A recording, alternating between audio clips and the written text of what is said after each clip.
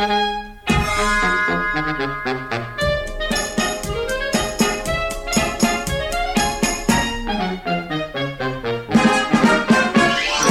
it's Tardy the Party. He's Bill. I'm Daniel. We're going to fill our pop culture holes with various pieces of media we missed the first time around. Get right, blast through this. Get to it. Rock'em Get Sock'em talking Robots. about the movie.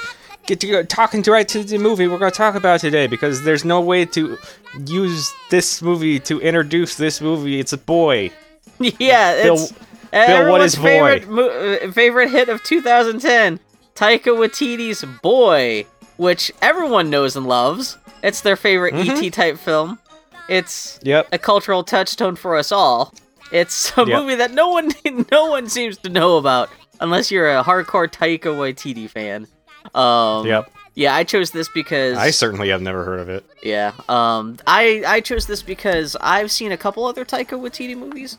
Taika Waititi being the guy who just directed Thor Ragnarok. And he also did What We Do in the Shadows, which is a really funny vampire comedy that came out just a couple years ago. It was a Kickstarter film, too. It was surprisingly good for a movie that was backed on Kickstarter. And he also did Hunt for the Wilder People. And he's done a couple comedies that I saw and they were pretty good. And I've always heard people rave about this. This Boy is not his first film, but I think it was his breakthrough film. And of all the films of his that I have not seen, this is the one I've heard people rave about the most. So I figured, with Thor having just come out, I thought this might be a good chance to dive into Taika Waititi's back catalog and see what the fuck this is about. And there's not that much here. This is a very slight little film. It's not bad, but it's a little slow. It's very slight. It's very slight. It's kind of impressionistic a little bit. There's not much of a plot. This is the other thing. There's a lot of funny gags in the movie, but they're like little sight gags and little interstitials that don't translate to our formula for talking about movies. Yeah. Because a lot of it's like, and then he had a fantasy about blowing up the truck, and then the truck turned into a cartoon and exploded.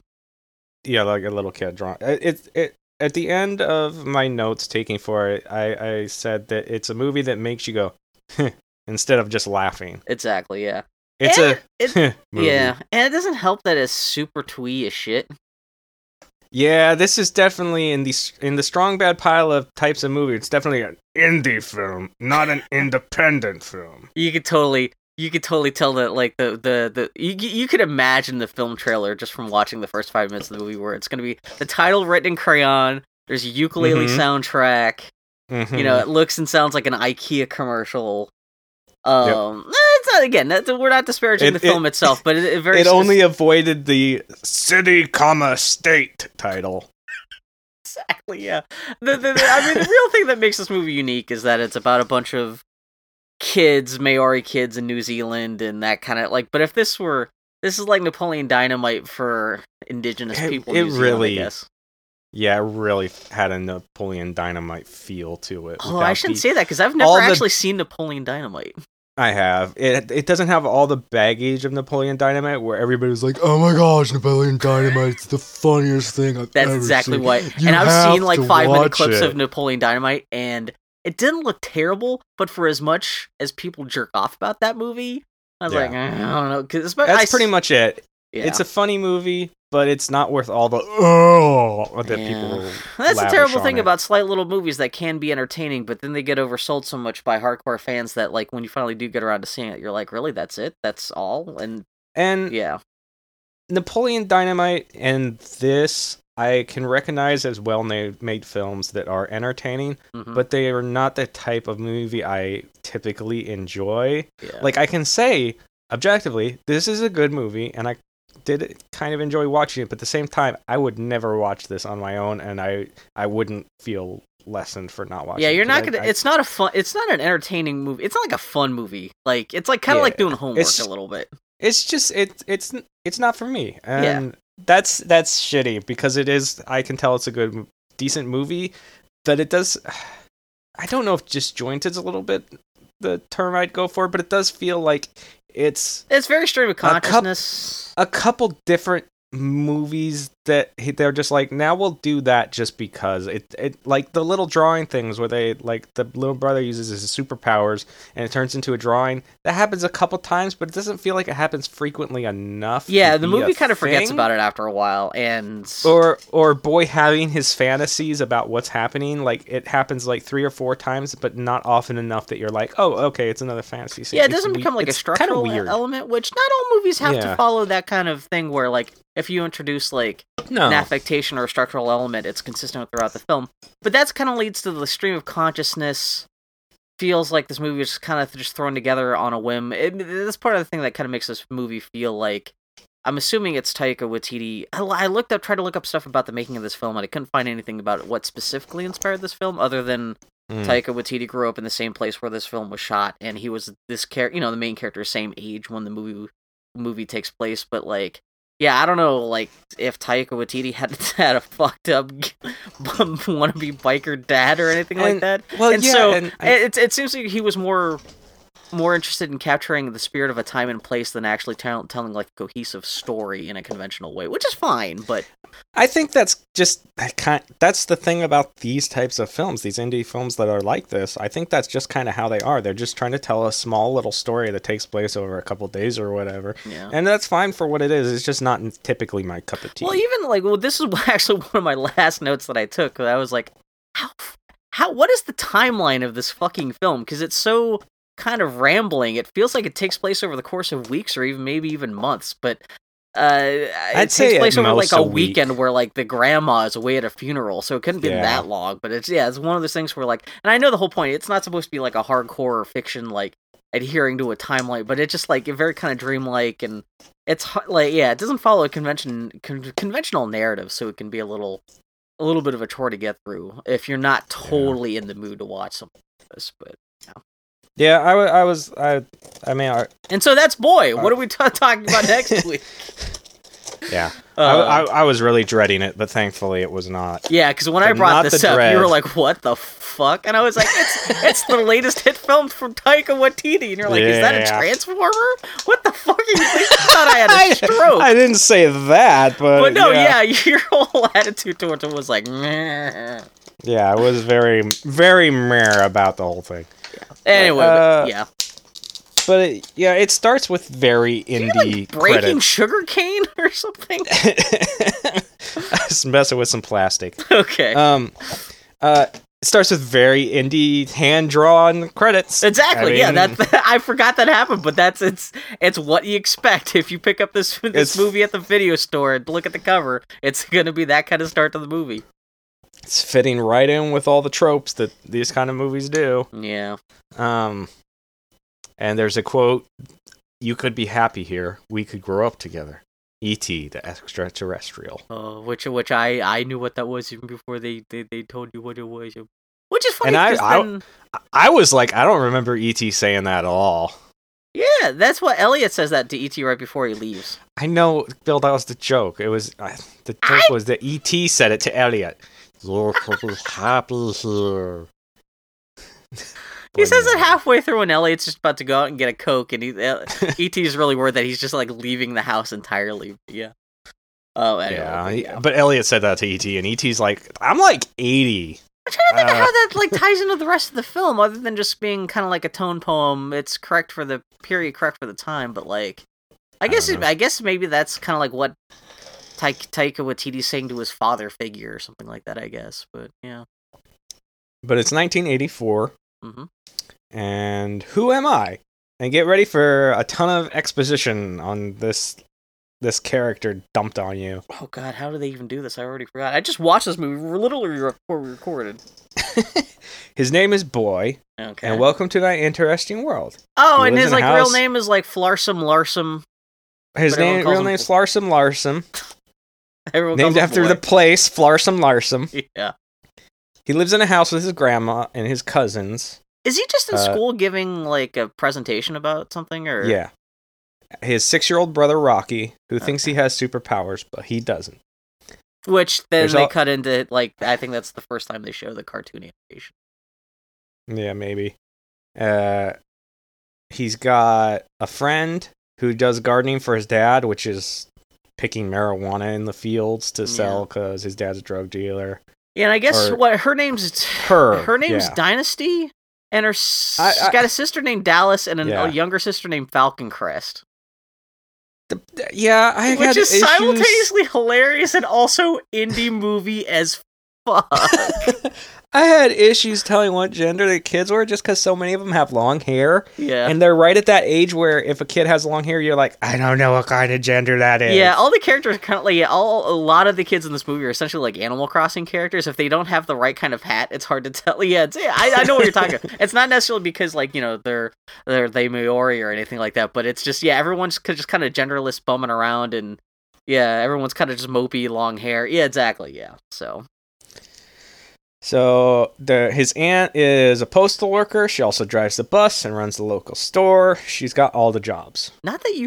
It's funny that he goes into this thing about the aunt, and I thought the aunt would be a bigger character in the movie, but no, she shows up for one more scene, like 2/3 of the way through the movie, and that's it.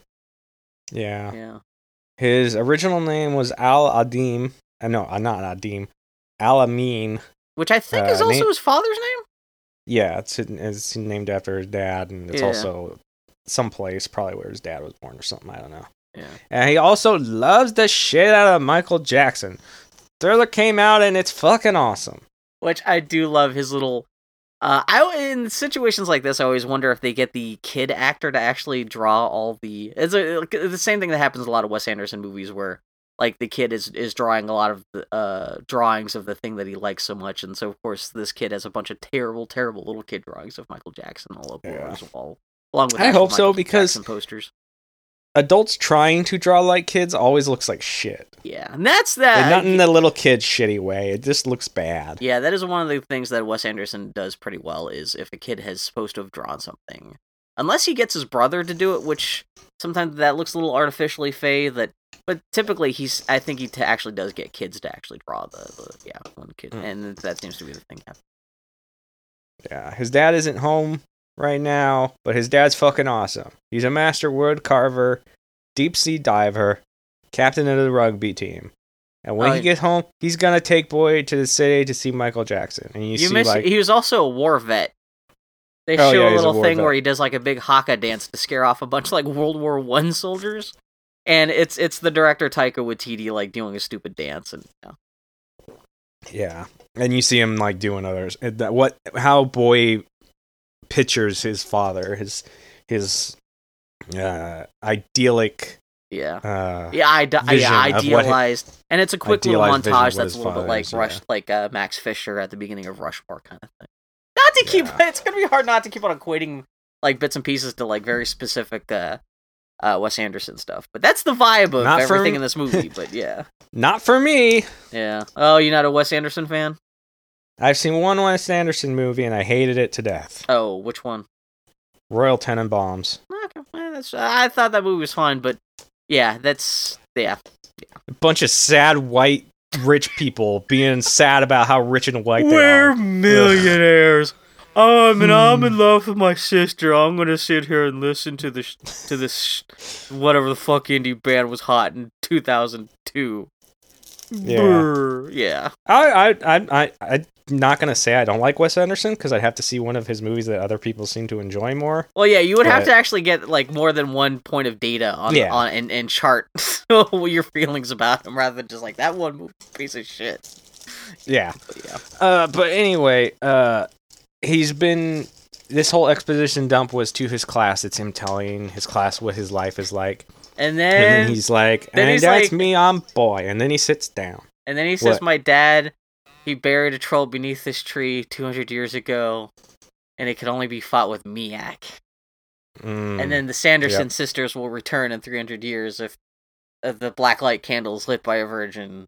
And we seem to talk about a lot of movies on this podcast where there's exposition by a child giving an essay in class, but maybe it's just Ernest Scared Stupid. But anyway, go ahead. Maybe. And so he sits down, another kid that's behind him is like, your dad isn't overseas, he's in jail. And all these kids are going to have British accents because I can't do a New Zealander accent. This is the thing! I've listened to enough British stuff and watched enough BBC shows and things like that. I am completely attuned to UK accents. New Zealand accents, on the other hand, like, I was like, what the fuck is anyone saying in this movie for like the first 15 there were minutes?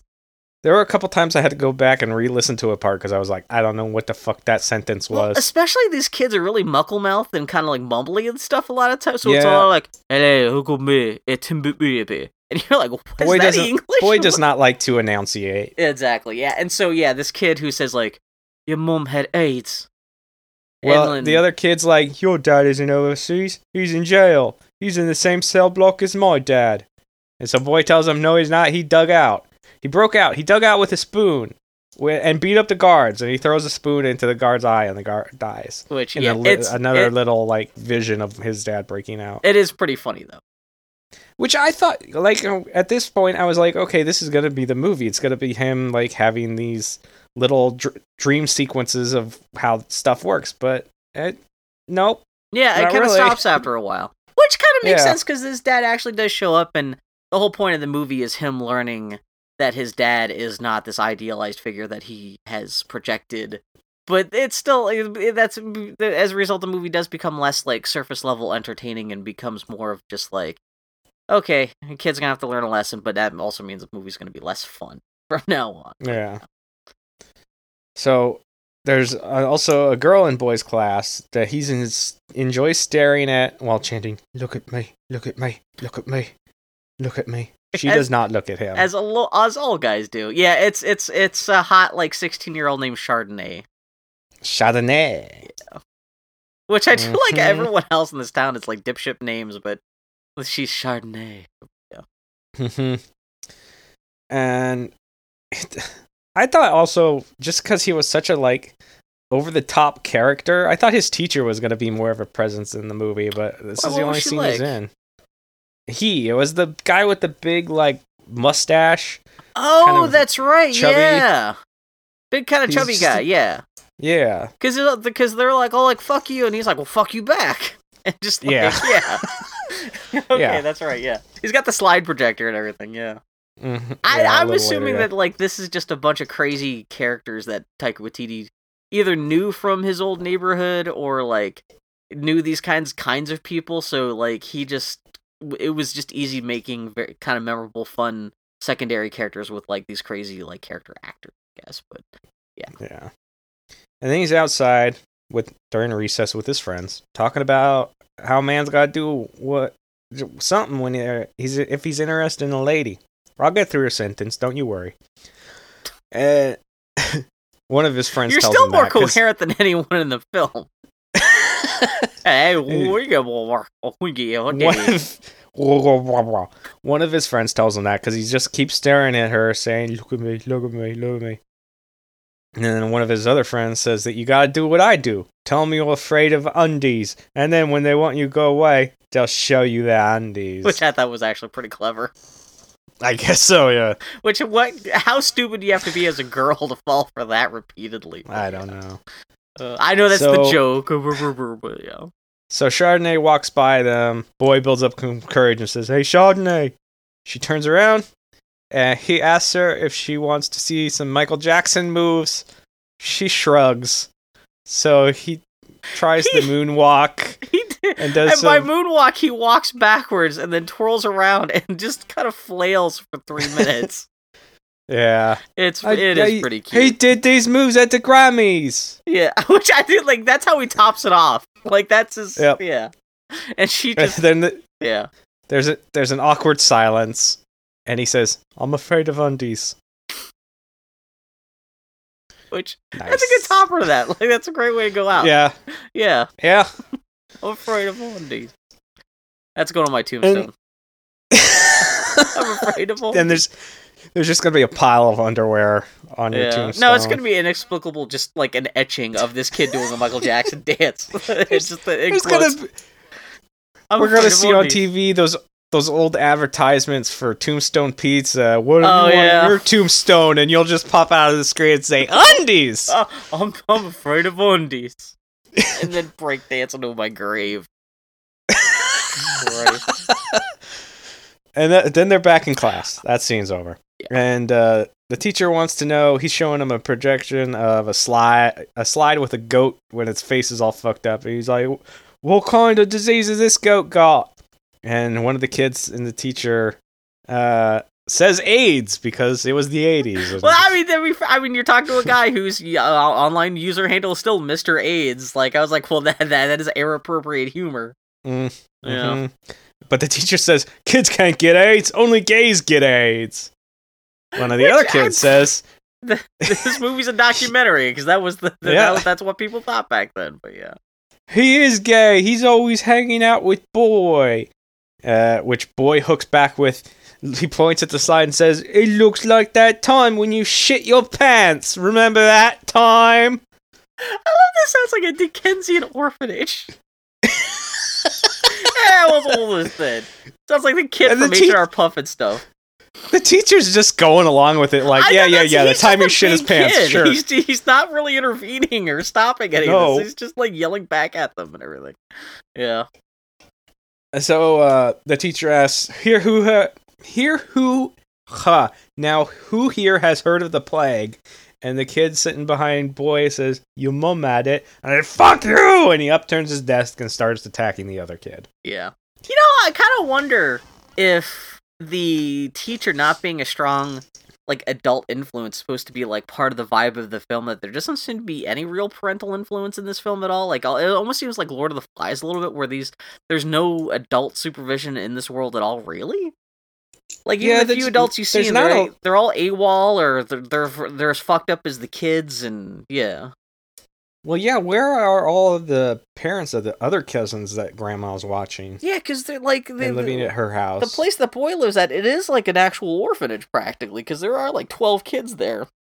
Yeah. And you never see any adults. He's got the one aunt. Yeah, but... Yeah, but I thought you would interact with kids more, especially if you're supposed to live nearby, but... Yeah, I don't know. It's kind of... The living situation there is kind of confusing, but... Yeah. So boy gets taken to the principal, which means he's going to have to buff the floors with a floor buffer after school. And he's terrible with it, too, because he's too small to actually control it properly, which I thought was cute. And the teacher walks out of the room, or a principal, I don't know which one it is. Yeah.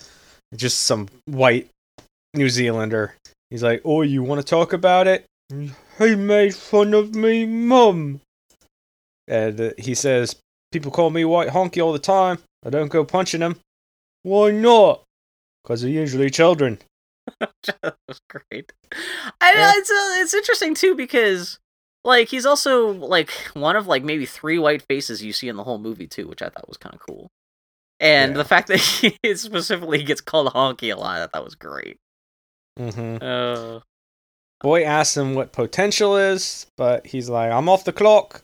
And he doesn't tell him. Is there an impetus for as to why Boy is so hung up on potential? I don't remember there being one, but I might have not noticed. Yeah, unless somebody mumbles it to him earlier in the film and I didn't pick it up, I don't know what the start of that hook in the film is. Because it's one of the few running things that runs consistently throughout this film, and yeah, it's never really set up. He just constantly is asking people what potential means and stuff, but yeah. Yeah, so the guy tells him to finish up the last corner and go home. But when Boy's leaving the school later, the kid that he attacked, his older brother grabs him and tells him that if he touches his brother again, he'll kick both his nuts off, and then he'll have none. Yes, that's how that works. Thank you for being redundant with your threat. And also the kid's this is the other funny thing, is obviously none of these kids are professional actors. All these line readings are terrible, but in a charming way that kind of works for the film, though. Yeah. I'd rather have that than, like, precious, like, child acting, which that could be way worse than any kind of, like, just, amateur, just like, hey, hello, what do you do? Yeah, and it's that I never had to defend my younger sibling from bullies, but I'd like to think I'm savvy enough that I would have been like, if I had a little brother and one of his peers attacked him, I'd be like, "Why? What did you do? Yeah. why were you being an asshole? Especially because you've never confronted him before. Like, what's going on? Like, yeah, what we try to get a more holistic view of the situation rather than just being knee jerk. But hey, what are you doing with my brother? Yeah, but that's adult me talking. I might have been more rash when I was that's true too. 12 or whatever these kids are. I don't know. Yeah. I don't know. So later, Boy's brother is hanging out at their mother's grave, showing off his drawings of his superpowers that he got. Well, of course, like their mother's grave is like super crazy painted up. It's like this tiny little graveyard that's like only like maybe the size of a small like driveway or like very tiny part, like 3-car parking lot or something like that. And yeah, her grave, presumably, I guess, painted by the younger son, is all crazed up like psychedelic flowers and butterflies and shit all over it. Yeah, in a very twee way. Yep. Boy comes and gets him. They go home, eat dinner, watch some TV. Boy talks to his goat named Leaf about how there was a big rumble at school. Most of the children were involved, but he wasn't. The goat has a name. Because he's a good boy. Yeah. And how his girlfriend Chardonnay invited him back to her place, but he's a good boy, so he didn't go or whatever. Then a car with 3 dudes roll up in it. It's weird because it's there's even the point where they like the little line paper drawing of the car rolling up with a bunch of red eyes in it and stuff. Yeah. And I felt like they were trying to keep that theme going, but it kind of stops for a while after. Yeah, this may be the last instance you see it of it in a while. I did like this moment just because it's showing the potential. It's kind of foreshadowing what a potential danger these 3 guys are. I mean, the situation turns very quick into, obviously these guys are not necessarily bad guys, but I do like the little inference that like Boy is seeing these guys as a potential threat. Or Boy, I don't know, is it all seen through no, it's more through the eyes of Rocky more than whenever you see the cartoon stuff. It's more Rocky's perspective than Boy's. I think so, yeah. And so whereas Boy is, once he realizes it's his father, he's all looking up. Like Rocky maintains like this kind of sets Rocky's perspective is even before he realizes that this is his own dad. Like these guys are troublemakers. And yeah, which I don't know if how intentional that is or anything like that, but I did like that kind of sets Rocky's perspective on a different path than Boy's, but yeah. Car's got 3 dudes in it. Yeah. One of them is Boy's dad. He's like, "Oi, what's your name?" Hey, Boy. And he says the real name, and he's like, "I'm your dad." And they shake hands. Scintillating conversation in this film. That's a good sign when your dad shakes your hand and asks you how he's been after he hasn't been around for like fucking 6-7 years. It almost seems like he's been away for a lot longer than just 6 years. Because he like doesn't even recognize anybody. He's just like, it seems like this is the first time he's shown up in like 15 years or something. Well, however old Rocky is. Yeah, although that becomes a thing later. Yeah. Yeah. Well, I guess he had to be there to get the mom pregnant, so at least it's been like 6 years and 9 months, but yeah. Yeah. So, he asked where Boy's grandma is, but she's out of town. Someone died, and she had to go to the funeral. Yeah, I do like his way of asking too, because he's like, "Hey, where's mom? Not your mom, my mom." Yeah. So Boy calls Rocky over to say hello to their dad. It's all very awkward.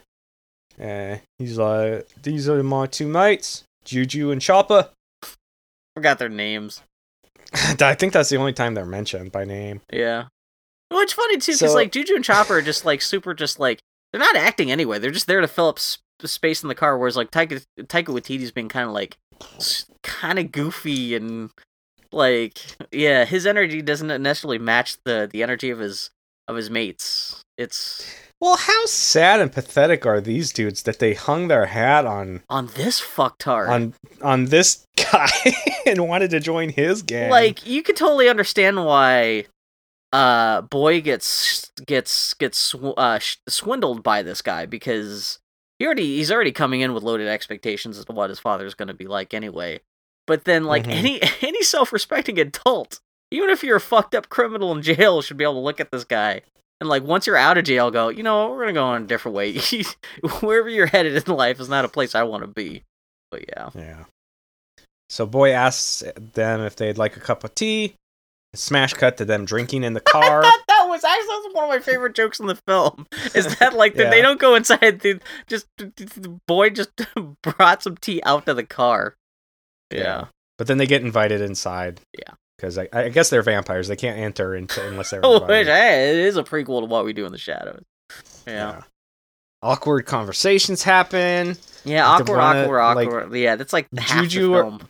Yeah, Juju or Chopper's like, there's lots of doorknobs in here. Could melt them down. If I was a thief, I'd steal them, melt them down, sell them for copper. Then they get presents from Dad. Real milk. Oh boy. Which we did see earlier when Boy is making dinner for all the other kids. He's dumping milk powder into water. I was like, oh my god, that sounds disgusting. And then I do like the kids are excited by real milk. I have never gotten to experience powdered milk. That seems like some kind of Depression age, MRE, like third world shit. Like I know. I guess when all you've got is water. Yeah. I thankfully we always had milk. Yeah. So they get real milk. They get a microwave, which the kids treat like a TV. I do like one of the younger kids has a TV remote and is sitting in front of it, like clicking the buttons, but nothing's happening. Mm-hmm. A bike, which some roller skates, fuzzy coats, and all this stuff is coming out of the trunk of the car. Is this insinuating like they stole all this stuff and they're just using? That's kind of the vibe I got, and since they're kind of, I don't know if part of the joke is that like not there's no way in hell all of this stuff would have fit in the trunk of the car, but like it's I don't know. Yeah, not quite sure. Yeah, you're not supposed to be thinking about it that hard, but yeah, I just one of those things where I couldn't tell if that was just a joke that didn't land or something. I think the stuff was stolen. I don't think it was necessarily a joke. I think it was just. Yeah.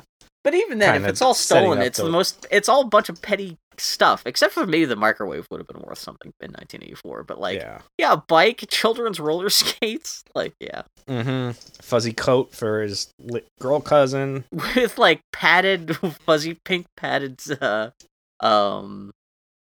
handcuffs. Yeah, which shows that they weren't stealing entirely just from children. Yeah. Dad shows some sweet sparkler tricks. I don't. Were sparklers hot in the 80s? This is. Hey man, these people were impressed by actual real milk. I suppose that's true. I'm surprised they didn't like think that like Taika Waititi was a demon for producing fire out of his pocket with a lighter.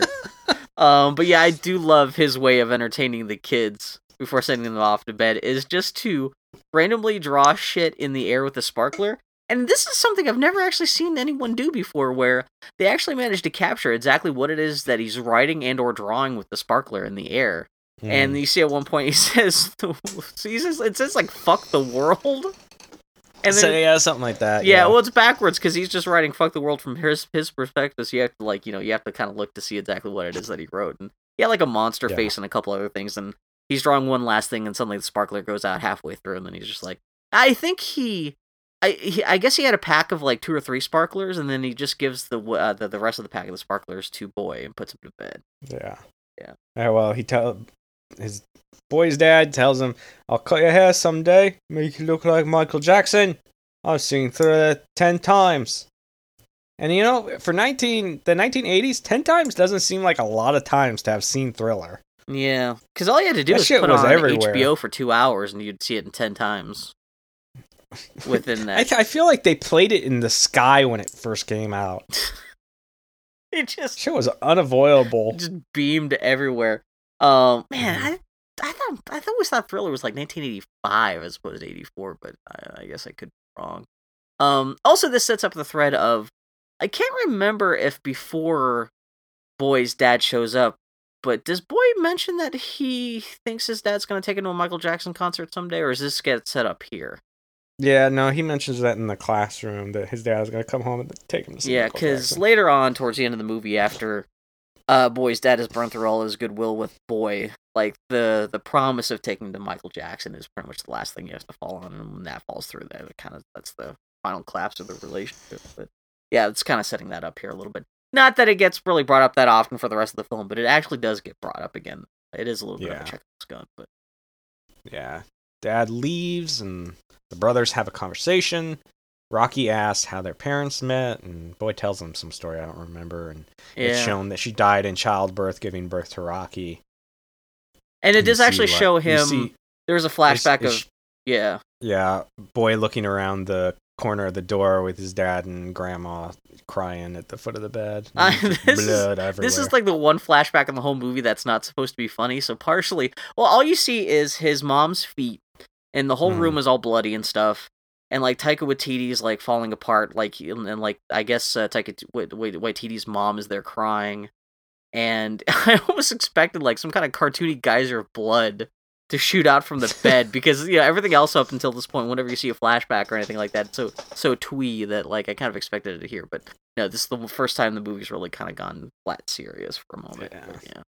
Boy also makes up some stories about how awesome their dad was to Rocky, and that all happens. And then later, I do love the idea that Rocky, despite never being, presumably had never having really met his father, can see through his father's bullshit better than Boy can. Boy's right at that age where he's been able to kind of like talk himself into believing all this shit about his dad, even though, that's kind of one of the more interesting things about this movie to me. But that's but that's never rightly highlighted in the film, and I don't know how intentional that was. Anyway, cool. Later, Boy and Rocky are hanging out on the shore of the river. And Boy says, "There's that mental bloke," and throws some rocks at him. Okay. I forgot about this guy, yeah. There you go. It is like this big, who's the fat guy from, it's like this big Tor Johnson kind of guy. Yeah. Bald-headed, just kind of like stomping around the rocks, like picking up sticks and stones and stuff like that. Not quite sure what's going on, but like, yeah, Rocky has a good time kind of like torturing him and teasing him. Oh, wait, is he trying to use his magic powers on the guy yet, or is that later? Rocky doesn't know. Boy throws rocks at him. Boy tells him to throw rocks, but Rocky doesn't. Oh, okay. And no, he doesn't use his powers on him yet. And then later, Boy's dad and his mates are clearing out the garage, and Dad talks about how they're members of the Crazy Horse Gang. And he notices a piece of wood that Boy's been carving. And it looks like E.T. But he hasn't finished the eyes yet, because that's you always save the eyes for last. Yeah, because I guess his characters are really actually supposed to be a good kind of sculpture. You just see one of the flashbacks to Taika Waititi being with Boy's mom, that like he is working on a piece of wood, and who knows if it actually was this good in real life, but in the flashback you see it's like this masterfully well done like organic piece of like Maori artwork. And I'm gonna say he was not that good. Probably, well, just like everything else, like Boy like misremembers him being so good at all this stuff. Exactly, I'm sure it was probably a piece of shit. But yeah, this thing that Boy's been carving is barely recognizable as any kind of like sentient figure. It really is like this kind of weird big-headed thing with like two empty sockets for eyes and a neck, and it's kind of a mess. Yeah. Yeah. So Dad asks Boy if he wants to go for a ride in his car, which he has to start with a spoon. So dude, that's literally like half a second shot, which actually becomes a thing later, because we also see characters screwing and unscrewing things with spoons in lieu of screwdrivers, which I thought was great. Yeah, I never thought about spoons, the curvy end of a spoon being that handy, but yeah, I guess there's no reason they can't be, I guess.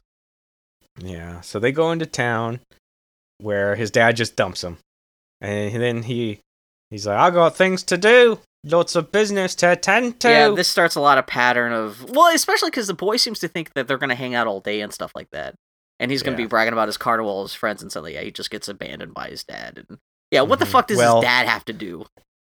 He slowly gets abandoned by his dad because he spends 5 minutes trying to climb in through the driver's side window to get back in his car. I forgot about that, yeah. Which, Taika Waititi is a pretty skinny guy, and that must be a small car door if even he has that much trouble trying to get through. Well, I was wondering if he was trying to be cool and like climbing it Dukes of Hazzard style, or if he's opened it from the inside. Oh, I think he's trying to do the Dukes of Hazzard thing, because I think this guy obviously thrives off of attention and people. Yeah, I mean, look how hard he works to try to make everyone think he's cool with all his little fucking hand-drawn tattoos and shit like that. I think that kind of goes back to what I was saying before about how there's no real like adult presence in this film, and he's like the one major adult character in this film, and he's just as much a child as anyone else. And so I think he is just trying to do a stupid Dukes of Hazzard trick in front of everyone and failing miserably. Yeah. So he drives off, and there's a quick moment of Boy's aunt asking if his father has been to visit his mom's grave yet, and he says no, and she calls him a fucker. Yeah, that's pretty great. I don't know if that's the same scene, because she only shows up in like this or maybe one other scene, but she asks Boy if he's gotten a job yet, and Boy just makes the crack like, you've taken all the jobs, there's nothing left, which I thought was kind of funny, because we do see that, she really is like the town handyman, post office clerk, everything else.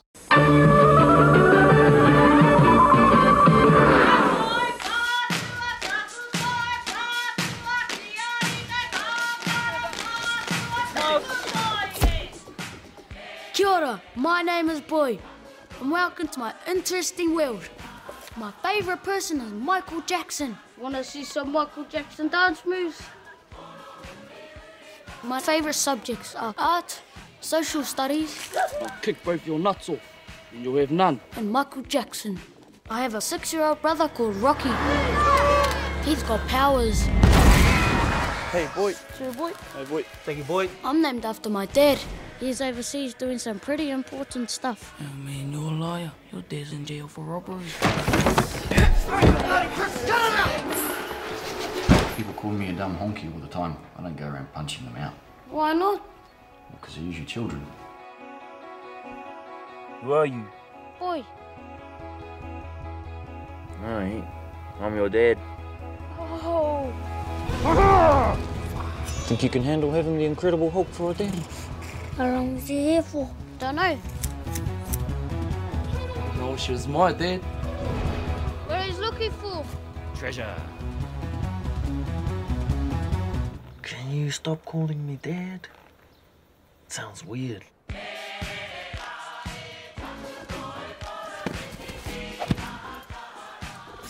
want to get to know him. Why? Because I'm like him. I'm like him more than you. You don't know anything. I'm all alone on this planet.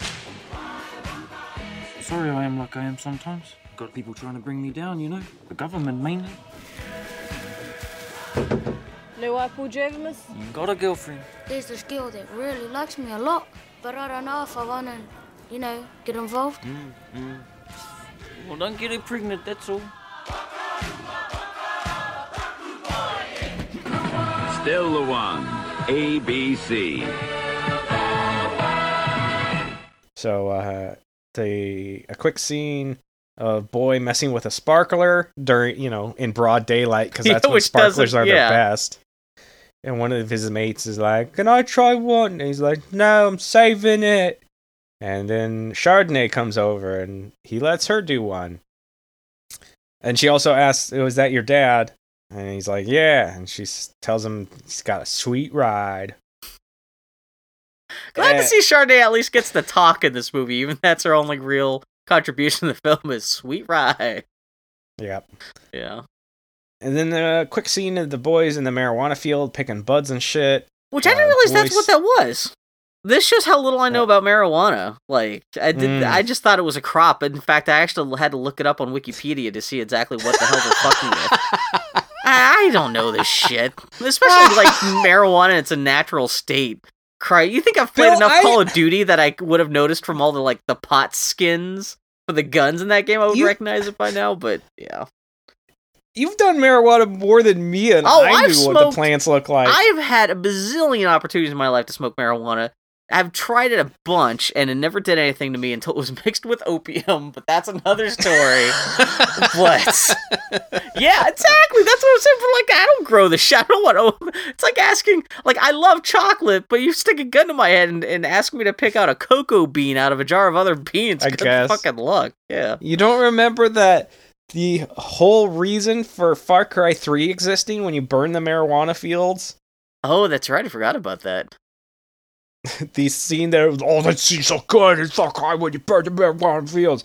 And it takes like 5 minutes, and then it's done. And yeah, they barf. just put the Legend of Zelda Majora's Mask blur filter over everything for 5 minutes, and that's the end of that whole that whole part of the game. Yep. Christ. Anyway, boy pockets one of the buds, and yeah, I and they totally all missed that. leave. Okay, yeah. So later, Rocky is Specifically, we sitting should also in a, point out this is the pot field owned by Dallas and Falcon Crest and Dynasty, I guess. yeah. Rocky is the little brother is sitting in a garbage recliner by the riverside, and talks to the quote unquote mental guy. He tells him that his mother died because of his superpowers. So the implication is she died giving childbirth because he was too powered. He was too powerful. That's what Boy told him. He says that he has superpowers now. I do like how guilty. Rocky's 6 years old, but he still feels immense guilt over, like, presumably he feels like he killed his mom, and I'm assuming that all of Rocky's talk and belief about his superpowers just stems from, I would assume that this must have been just a story that Boy had told Rocky to make him feel better, but now that I'm presuming this just has bloomed into a whole thing in Rocky's head about him thinking that he has, like, all kinds of different superpowers and stuff like that. That's his kind of major preoccupation. So he holds his hand out, makes a claw, and goes, and the big guy falls over, and he's like, "Sorry, I used my powers. Didn't mean to." Yeah. And he asks the guy what he's looking for because he's poking around the driftwood. I thought there would be like, something more from that thing, but like, yeah, the guy just kind of brushes off, and like life goes on. Yeah. Yep. And now Boy's dad is digging in the field. He's looking for some money he stashed when he was running from the cops. Does he say that explicitly, or does he just say it's like treasure? Yeah, he says it explicitly to his mates. Oh, okay, that's what it is. So yeah, the audience knows what's happening, yeah. Yeah, when Boy asks him what he's doing, he says he's digging for treasure. So, very reminiscent of Night of the Hunter, except the cops didn't shoot the fuck out of it. I forgot about that. That is kind of... Yeah, this is a very He didn't hide in a dolly. Dopey remake of Night of the Hunter. I never thought about that, yeah. Christ. So, he tells Boy that he's looking for treasure. Boy asks him what he's going to do with the treasure. Maybe buy a big house. And he'll buy a dolphin. Sure, why not? A dolphin for him, Boy and Rocky. They'll just ride around on dolphins all the time. And the way he says that, he's obviously fucking with Boy, but kind of Boy takes it at face value. No, he starts like I thought he was being sarcastic at first, but the more he said it, the more sincere it sounded. Like he literally believed it. Yeah. I couldn't tell. It's hard to tell sometimes, especially with Taika Waititi's character, how much he actually believes his own bullshit, or if he's just kind of messed up in the head. Or because he's obviously a schemer and a scammer, but at the same time he also, I guess, believes his own shit to a certain... I mean, again, look how childishly he's dressed and decorated himself. So obviously he's kind of bought into his own bullshit to a certain degree. But yeah, it's like he's a giant mentally disabled child. So it's a little hard to get a total beat on exactly what his intentions are in terms of being good or bad. But yeah. So Boy gives... or what's realistically possible given his situation, but yeah. Boy gives his dad the marijuana he pocketed. His dad's like, "Where'd you get this?" And Boy says, he got it from the other side of the river. And Dad says if he finds any more, to bring it straight to him. So one of the kids yells that the grandma is on the phone, so Dad runs inside to talk to her. He says, "Hello, Mom, I'm back. Can I have some money?" He's pretty straightforward about this, yeah. Yeah. Also, he's going to spend time with the boys. Some quality time. Yeah. So he gets high. And while he's high, he decides to cut Boy's hair. So he'll look just like Michael Jackson. But he does not look like Michael Jackson. He does not look like Michael Jackson at all. Kid looks like he got run over by a fucking weed whacker. Maybe Michael Jackson after the Coca-Cola commercial where he got burned? Exactly, yeah, when he was bit by in the hospital unit with like bald patches in his hair. Yeah, Christ almighty. But I do love, he's kind of like, this poor kid, because they obviously had to get like an actual like someone who maybe they didn't. Maybe they actually did just like have like the whoever was like making lunch that day on the set just like cut his hair and like lopped off like right straight to the skin a bunch of bald patches and stuff. And it's great. He looks like Pigpen from Peanuts. It's fantastic. It's great. He looks absolutely nothing like Michael Jackson. Like there's not even an attempt to like give him a little bit of that poof in the front, to like curly hair or anything like that. He looked more like Michael Jackson before the haircut. Exactly, yeah. It's a complete fucking disaster, and it looks fantastic. Yeah. So, before we go too much longer, 2 notes that are kind of like unhinged in time in the movie. I noticed that Boy keeps calling Rocky an egg. I had to look it up to see what the hell, if that's like egg anything. or egg. Egg. I looked it up, and it's insult sometimes hurled at weeaboo white folks in New Zealand who want to be Asian, because it's that means that they're white on the inside but yellow on the inside. Though it's also just more vaguely used just synonymously with jerk or dick. So if you just want to call someone just like schmuck, just you know, you're an egg. Not even a bad egg, but just an egg. And secondly, I noticed that Taika Waititi has a hand-drawn Gigi Allen tattoo with an ace of diamonds on his wrist, which I'm wondering if it's supposed to be an ace of spades tattoo that he fucked up. Again, very much like a little kid. But either way, it still kind of feeds into the self-deprecating school of humor that Taika Waititi is known for. So I thought that was kind of funny, but that's neither here nor there. So then, after the haircut, while Boy waits and watches from the car, his dad swings from a tree in a very awkward, very non-threatening way. Yeah. With a machete in his teeth. Yeah, again with the self-deprecating humor here, yeah. Yep, to grab the bullies and tell them to stay away from the boy, presumably. Even the staging of this makes absolutely no sense, because they're trying to ambush the bullies who can fully see that they're in the tree, and then Taika Waititi swings down like Tarzan, well, they're trips not really up his foot. Yeah, they're not really threatened by him. They probably saw him and were like, what the fuck is my uncle doing up there in the tree? Yeah, and they kind of keep walking until he finally gets back up on his feet and gently shoves the one guy up against the tree, and then spends like 30 seconds trying to stick his machete into the trunk so he can... Yeah, it's a mess. Yeah. Because he's trying to threaten the kids with the machete, but obviously he can't use it against the kids because he's not nuts, but yeah, it's cute. So then they drive around, and his dad's obviously still high because he's like, you know, E.T. is an ugly bugger, big googly eyes, but I bet on his own planet he's normal. Thanks, Dad. Great. And this is the exact point where I stopped the movie to see how fucking far in his thing, because I'm like, is this movie feels like it's already, because I know it's less than 90 minutes long, and I'm like, this already feels like 2 hours have passed, and there's nothing even approaching a plot yet. And I was like, oh, this is like exactly the halfway point. It's like 45 minutes in. I was like, okay, whatever. It's not that I was hating the film or anything like that. It was just like, I just felt the drift in time. I was all fucking Slaughterhouse 5 and shit, but yeah. And also, this is not related to anything in the movie, but it was the thing of its time. His dad's got one of those fuzzy steering wheel covers. Oh, I don't know that those exist anymore, because that was like a very specific those are between gross. Like 1973 and like 1985. Those are fucking gross. Just imagine all the fucking grime and the sweat and anything else you get on your hands. You're just gonna get matted into that stuff.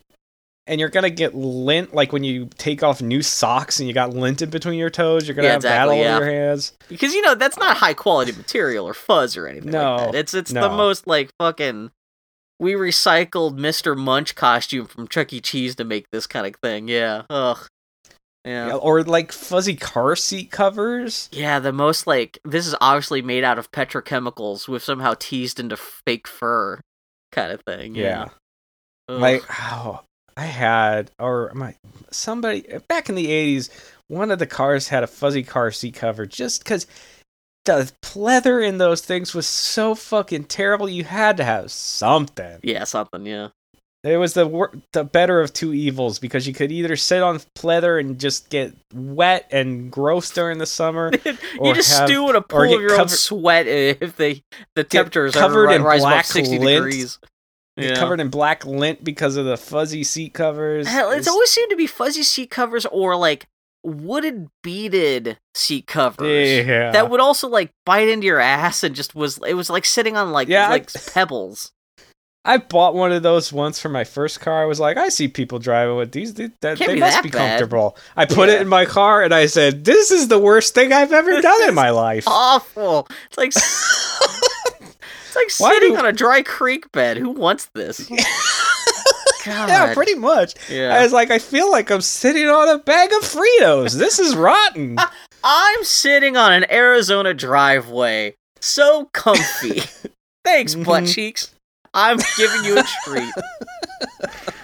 Yeah. Yep. So they see Rocky on the side of the road for no reason. They ask him what he's doing. He Again, shrugs. just randomly. I guess the kids have no schedule. I guess school's let out forever now. This is just an excuse to get Rocky in the car because they're like, "Come on, join us. We're going to the beach." So they go to the beach, and Dad says, "Good. This is good. What we're doing, quality time." And then he lights his joint. At the beach, Dad asks if Boy has a girlfriend. He says, not to get her pregnant. Show her your dick, touch a tit, just don't knock her up. Which I'm assuming that's a little bit of an autobiography from Boy's dad there, because I'm assuming that's how he knocked up Boy's mom, I guess. Yep, he probably showed her dick, touched her tit, and then... Although I guess they were married. I guess there's nothing explicitly stating that they were married. I mean, that's a good point, actually. I love it when you make a point and then you're like, it's a good point. Well, no, but like, because they always make it seem like they were a couple, but I don't know. But don't hurt your arm patting yourself on your back there, Bill. I'm just trying to think. Oh, yeah, I just did, yeah. Yeah, no, there's nothing that explicitly said they got married or anything. Yeah, the Taika Waititi is his father, but yeah, there's no guarantee that there was any kind of legal relationship there, but no. Yeah. So, they play some more with various pieces of Driftwood's guns, and I am unsure if it's something that Dad's doing for the kids or Dad is doing for himself, which I think is supposed to be the point. Playing with the guns?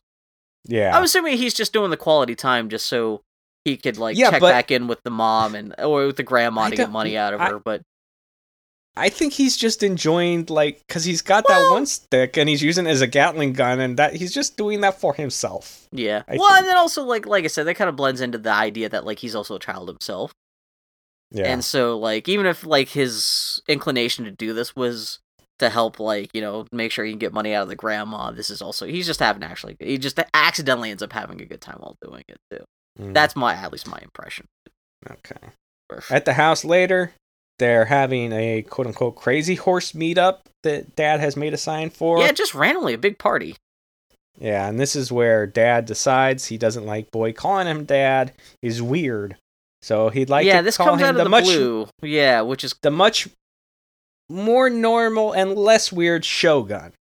Perfect. Well, we find out earlier when we see earlier when Boy's dad and his posse are going through the garage. Boy's dad finds a copy of the book Shogun, and that's the first kind of time they kind of layer in that. That seems, I don't know if that's when Boy's dad gets the first idea that maybe he wants to be presented as a Shogun or something like that. But then, fast forward to this scene, and this is also the first big crack in Boy's relationship with his dad, because Boy's obviously really heartbroken that something's up if his dad doesn't want him to call him his dad. He gets really kind of sad, and he kind of brightens things up by bringing up the whole thing, call me Shogun and I'll call you Little Shogun and stuff. But it's obviously this is the first instance of the scales really kind of falling from Boy's eyes, it seems, in regards to his father. Dad also gives Boy his first sip of booze. Yeah, which I do love the kid trying to play it off like it's good, but he's like, ugh. Yeah. Which, because booze is nasty. All booze. Ugh. Mm-hmm. Poopy. So then the two Boy brothers show up to the Crazy Horse party, and Shogun gives them beer, to which they say, "Thank you, Uncle." So that means he went machete crazy on his nephews. I guess so. That adds some layers to this whole messed up family. Everyone in this town. This is it even a town, or is it just a giant fucking family communal weirdness? Yeah. And that could be just some kind of weird Maori New Zealand thing where I don't know, where you refer to any kind of male superiors and uncle. But yeah, I have a hard time believing that they're actually blood related, but Weirder things have And happened, it's I guess. nighttime. Dad's having quite the party and is now very drunk. Despite being so broke, I don't know how he got all the money to pay for the beer for this party, but I don't know. yeah, he's supposed to be But, that spendthrift. One of Boy's cousins asks him where dinner is because they're hungry, and he says, "Make your own. I'm sick of you damn kids hassling me." Yeah, because he's have trying to be an adult now. Boy's really diving into trying to be just like his dad, and that means ignoring all the kids. Mm-hmm. Which, the Boy's a little bit of a self-deflection there of he's trying to join the dark side here a little bit, but yeah. Mm-hmm. Dad gets drunk, stumbles around saying shit, and then Boy has a vision of his dad dancing the Billie Jean dance. Just because it really is just like, well, we had to squeeze this in somewhere in the film. We shot it, so I guess we'll put it here. Well, and I guess it does make sense because it's Boy seeing his dad at a super low point. Obviously, this guy's not living up to his expectations, and this is right after, his dad has told him not to call him dad and stuff like that. So I guess this is his imagination kicking back and trying to shove his dad back on that pedestal where he really doesn't belong, I guess. So the next day, they do a pretty faithful recreation of that video, though. Yeah, they seem to have spent more money on this than almost anything else in the film. Where they have the light up sidewalk and everything. Yeah, his dad's not so great at going up on his toes like Michael Jackson is. But... I did notice that because he does not go up on the toes. He goes up on his he does he's in a woman's high heel, but he doesn't do the he's not on point. Yeah. Yeah. Which what are you gonna do? Not every. Yeah. That's the whole point of Michael Jackson was that he could do shit like that, but. Yeah, so the next day, Boy calls Chardonnay to ask her if she'd like to come over and take a ride in his dad's cool car. This is one of my other favorite jokes in the film. Which consists of him sitting in the car going... I do love that they just cut to them just stone silent in an unmoving car and him making car sounds, and she's just wildly unimpressed. He shows her how he can cook potatoes in the microwave. And he messes with his goat. And back in the car, he's making car noises. She sees the older bully leaving the party, which has now been over all night, and she kind of smiles, and then she tells him that I'm bored, and he says, "Well, you can see my dick, but I'm not allowed to get you pregnant."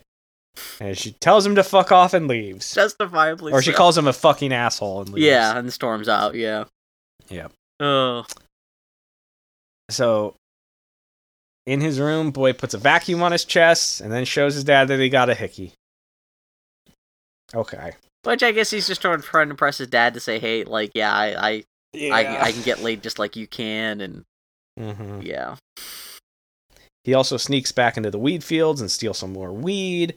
Spends his time at home, digging in the field, looking for the treasure, neglecting his cousins that he's supposed to be taking care of. He throws really is kind of turning into and, a mini clone of his dad here. Yeah, throws some bread, water, and powdered milk in a bowl. And, that's it. Oh, was that just the powdered milk? Because I'm assuming so. I thought it was maybe sugar. I hope it's just, I think it's powdered milk. I don't know. Because it looked like anyway, it's bread. Gross. Yeah, it's and kids are not having any of it either, but no. Yeah. Kids are like, oh, what the fuck is this?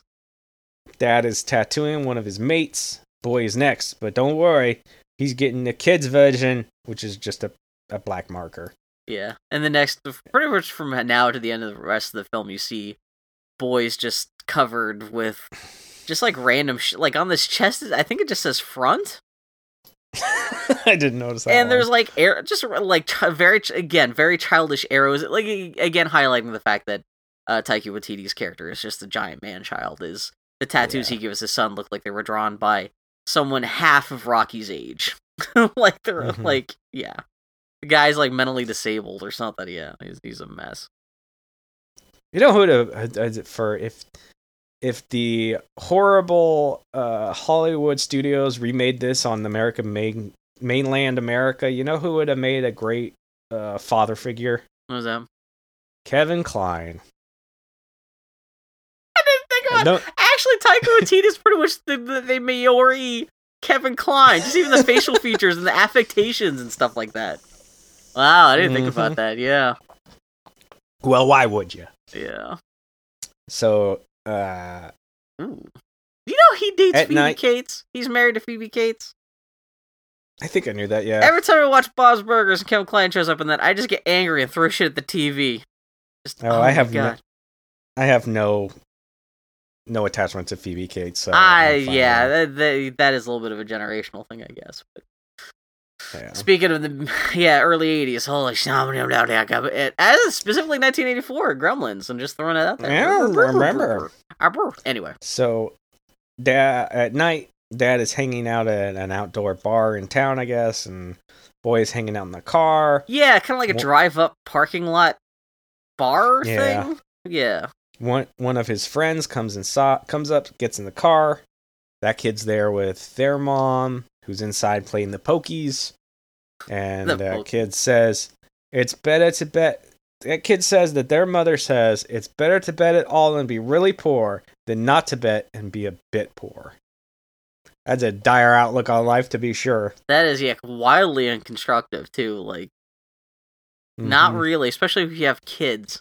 I could see that if that's your own personal philosophy in life, where you're just risking your own happiness and comfort. But yeah, if you're responsible for anyone else, you deserve to die. You need to get hit by a train if that's your perspective. But yeah. So that kid asks Boy where he's been. He's been missing out on all the good stuff. This they is pushed Dynasty, Mary into right? the water the other day. I don't remember her. I It's think one it of the is. kids, probably. But Boy doesn't have time for that kid stuff anymore. He's been working, trying to get out of this dump. Maybe And then I don't remember. Yeah. But that kid's mom comes out of the place and I'm like, oh, looks like she lost because we're leaving. And then they go home. And then he leaves. That scene's over. A quick scene of Rocky hanging out with the weird guy, trying to use his powers on him. He asks him if he's getting sleepy. He says no. And then maybe his powers don't work on everybody. And then that scene's over. Oh, are you getting a spam sorry call? about that. Spam call. Fuck you. Eat my balls. Okay. You should have answered and told him that. Spam call. Eat my balls. Spam call. Eat my balls. No. Yeah. So then later, Dad's talking to Grandma on the phone, begging for money till he finds his money. And he's ranting and raving how he won't be taking the kids with him. They're too young to be in the Crazy Horses. My gang! Me and my two mates! We're renegades! This is another big crack. Strictly no kids allowed. In the relationship, because the Boy's there. I don't know if Boy's directly in this. Like, if he's having this phone call directly in front of the rest of the kids, which if he is, that makes Taika Waititi's character even a bigger dick than usual. But Boy is probably in this conversation, and it is he does Boy realize and his that cousin are listening from a doorway. Yeah, he does realize that his dad intends to leave without him, and something's like, oh shit. Yeah. His dad goes outside and does some shadow boxing, and Rocky sees him. His dad sees Rocky, and then his dad takes off in the car, leaving his mates and Boy behind. Boy's like, "Take me with you," but he doesn't. So Boy gets back to digging with intermixed with various shots of art he's made of what he wants his life to be once he finds the money, like him riding on a dolphin, meeting Michael Jackson, various stuff like that, being with Chardonnay.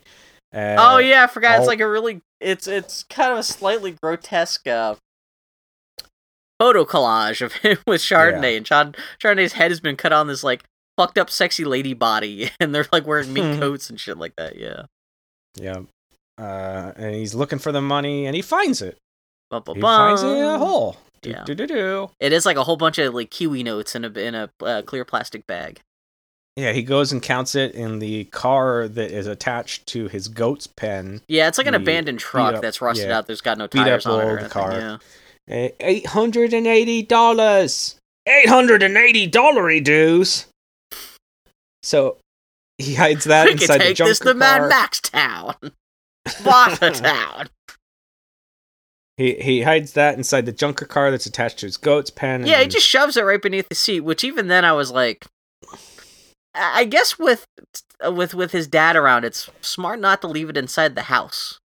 Yeah. But And at some point right around here, I forgot to write down what happens, but he looks up at the word potential in the dictionary. Yeah. And he reads out the description of it and is like, what the fuck does that mean? Because it is really, he still can't figure it it's out. not Webster's, so it's even less.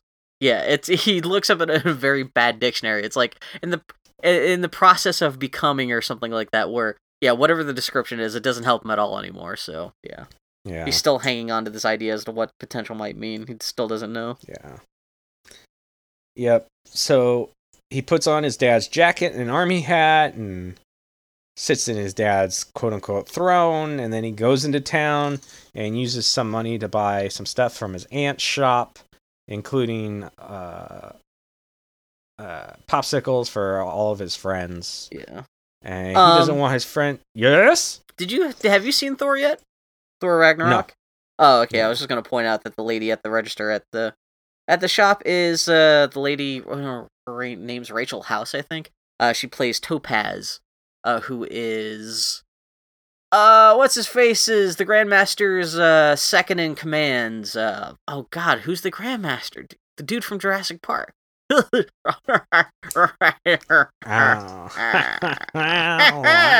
guy's second in command. Jeff Goldblum. Jeff Goldblum. I can totally see the face. I can hear the voice. Could not put a name to it. God damn, that's such an unnerving clip. God, fuck. I love Jeff Goldblum, but man, that dude is part alien, I swear to Christ. He's That's the real why he ET. starred in Earth Girls Are Easy. Supposedly, I guess in the comics, that character he plays in the Thor movie is supposed to be blue, and he specifically requested not to be painted blue because he had to spend all of Earth Girls Are Easy in a blue furry suit. So, and I love the fact, who remembers Earth Girls Are Easy? Holy shit. When was the last time you watched Earth Girls Are Easy? Not since the last time I was at my parents' house in 1997 when it was on VH1.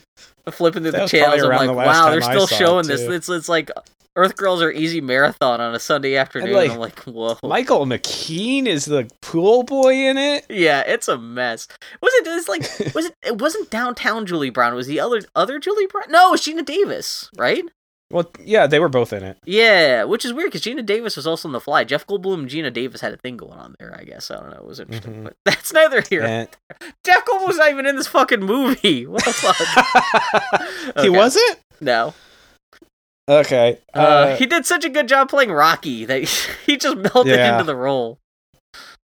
So he doesn't want them calling him boy anymore. He wants them to call him Little Shogun. So again, like, aping his dad Shogun. in the worst way. Yeah.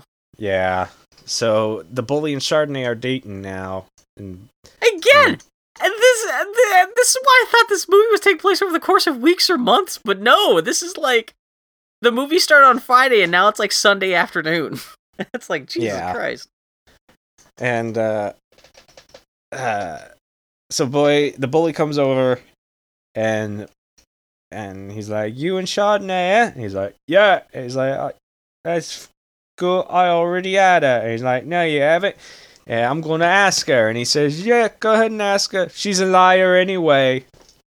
Smooth. Yeah. And this is just also accuse her of lying before she can even answer. Yeah, and this is as Boy and everyone else, all the other kids are enjoying I guess lemon ice pops. Yeah. That he has bought from everybody with a $5 bill from the stash of money that he found. So yeah, and he tells the bully that he's not allowed in the gang anymore. His dad says that if he sees him, he'll kill him or something. Yeah, he's trying to be his dad and be threatening and stuff. Yeah. Be a cool guy. But then his dad pulls up in the car, and Boy goes over to see him, and his dad slaps the popsicle out of his hand. Take off that jacket! And he demands to know where he got the money for the popsicles. Then his sister comes out. Seems to be that he's about to tell his dad maybe that he found the money, but then his dad says suddenly such a dick that he decides not to. But this is the one real time in the movie that his dad really comes off as actual legitimately threatening and not just wacky, cute, I'm an idiot man child, but it doesn't feel earned or sincere. I don't know. Like I said, the whole movie's been such a goofy play childish play up until now, and suddenly like the stakes get a little turned up, and it's a little bit of a tonal dissonance here. They don't get turned up and stay there. They get turned up right here, and then it goes back to wacky mode, yeah. And it's like almost immediately, because his aunt calls out and is like, "Well, you mental," and he has an argument with his sister, which ends with him saying, "I know you are, but what am I?" Yeah, and it's just like, okay, I guess it's supposed to be brief, scary flash of how desperate he is. That's supposed to make I don't feel like you can go from him slapping his son basically to saying, "I know you are, but what am I?" Yeah, now we're back like, oh, he's funny. Off. He's we can laugh at this situation again. And it's like, no, yeah. Yeah, it felt tonally weird and didn't. Maybe it made more sense. Feel like it or fit in like with that, the rest of the movie. But yeah, because like I said, the rest of the movie is pretty consistent with just how goofy it is. But yeah, but this is a little. Yeah, so boy leaves. little Gil hot under the collar action. Mm-hmm. Boy leaves to go back home, and he washes off all of the tattoos that his dad drew on him. And he's starting to take care of his cousins and brother again, cooking them actual food. Yeah, his kind of like seen his father for what he really is. Yeah, and then boy, which and I do Rocky like the thing where you get to see him like. This kind of goes back to a point in Rushmore, which you haven't seen, where the main character.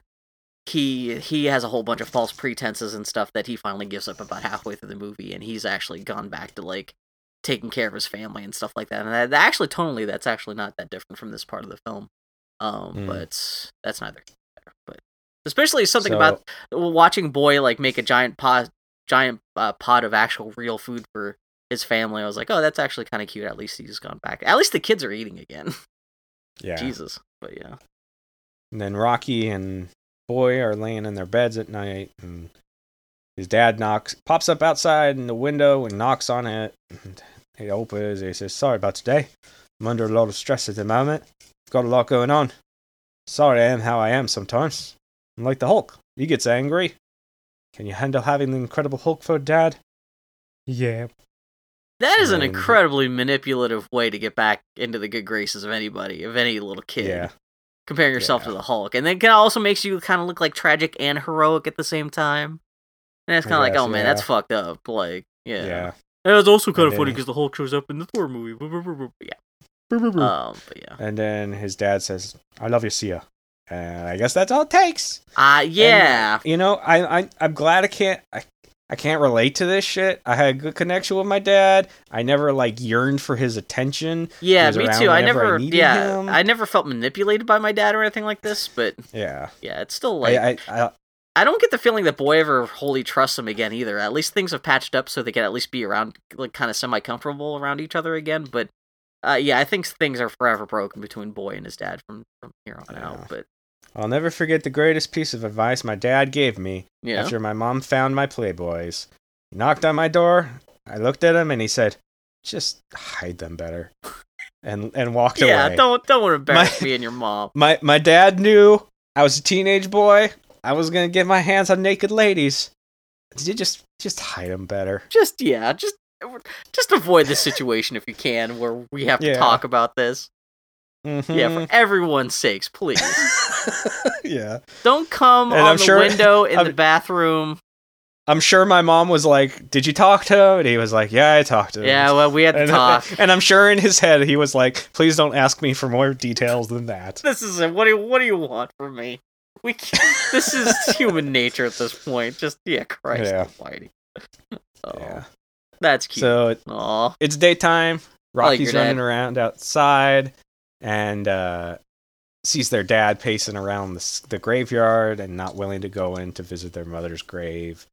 And then that scene's just done. Yeah. And back at the house. You can tell the movie's circling towards being a little more fucked up and sad, and his dad kind of like having to maybe face the repercussions of things he's done, but it's still kind of distant about it though. But yeah.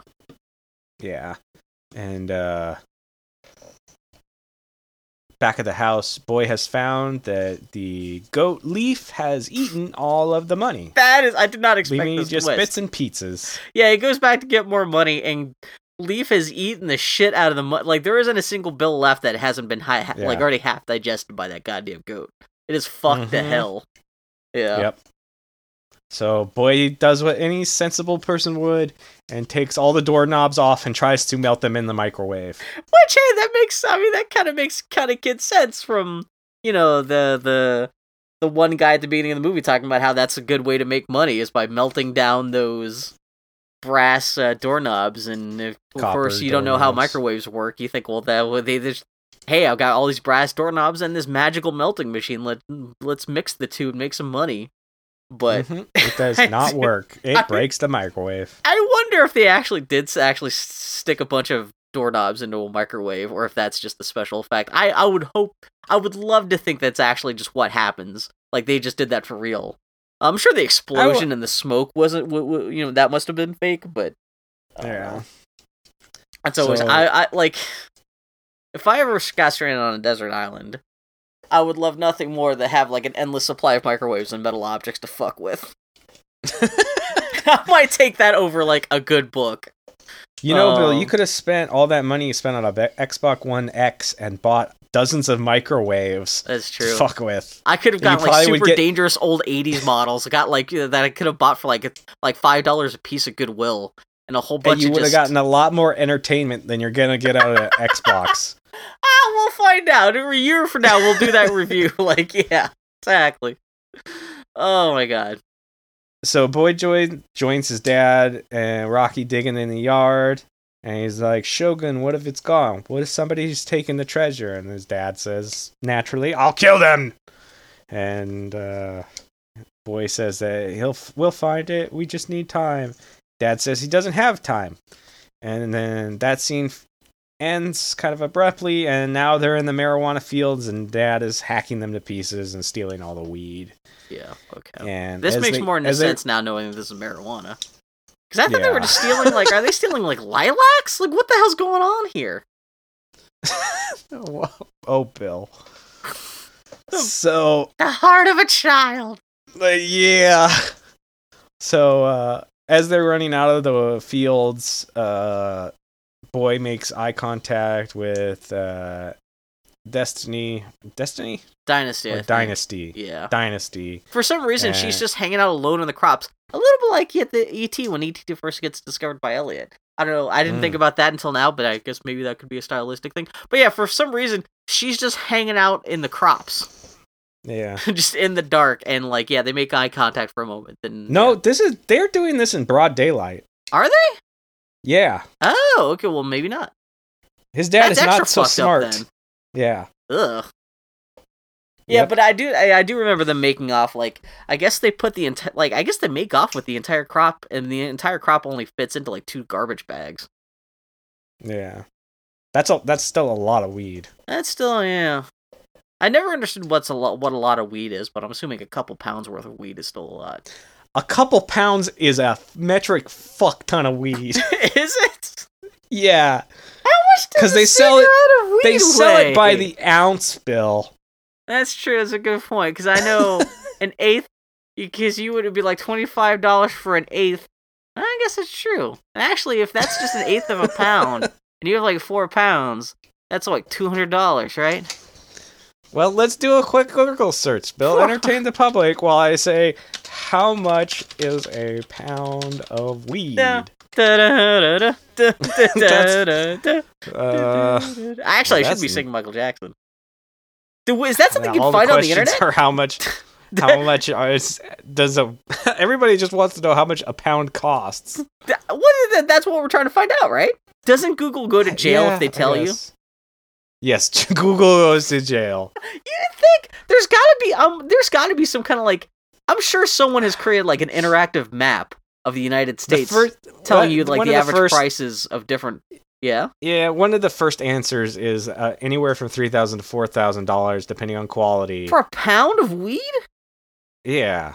Jesus Christ. A pound is a lot of weed, Bill. But even don't people buy in eighths and stuff? That would be that's ounces, Bill. Oh, 8 ounces. How much? Yeah. That's half a pound.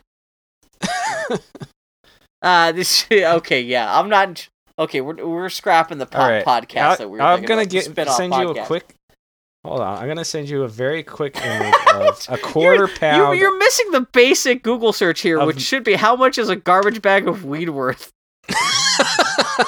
I'm sure Google will know that. I sent you a quick image of just a quarter pound of marijuana, and that's a lot of marijuana. Oh, it's like 2 super full Ziploc sandwich baggies. 2 6x6 Ziploc baggies, Yeah. packed full of To be bud, fair, there's and- like little like cat turds of pot in there, and I've probably only seen about 1 cat turd at a time of pot. So I guess that Yeah, makes sense. How do I know more about weed than you? And I've never smoked it in my life. You watch too many bad movies. Oh, I watch so many bad movies with bad people in them, with drug dealers and murderers. Yep. Like I said, I didn't buy that shit. I just lived with people who loved pot, and they would just like, "Hey, Bill, you want to toke on this? You should. Okay, well yeah. that didn't work. Bill, you want to try a vaporizer this time?" And like, it was Yeah, always just Bill. like super passive. Bill, the next time you see one of your friends who happens to be able to get weed, just ask them if they can get you a pound of weed and see how they react. I'm gonna go because like we live in Oregon. Well, I live in Yeah. Oregon. Well, we both live in. You live in Washington, and I live in Oregon. We both live in states where pot is legal. Could we just not walk into a dispensary with like a $20 bill and like dress like fat, rich Homer Simpson, like in a white top hat, like wave around at $20 and like, I think somebody might be looking in the market for a pound of marijuana, and see where that takes you. Yeah, and they'll just say, "How high are you that you think $20 is gonna get you a pound?" I want the garbage stuff. I want the stuff I'll that you just throw take- away. I will just take the stalks and stems, please. Oh God, how much is a pound of marijuana? Oh man, your ignorance is amusing.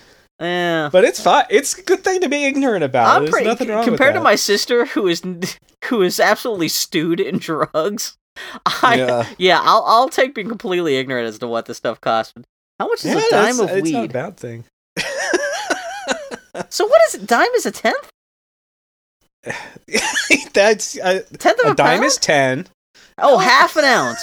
Oh, is that what it is? Parts of ounces, not whole parts of pounds. Oh, Oh, I get 1/8 of an ounce. That makes more sense.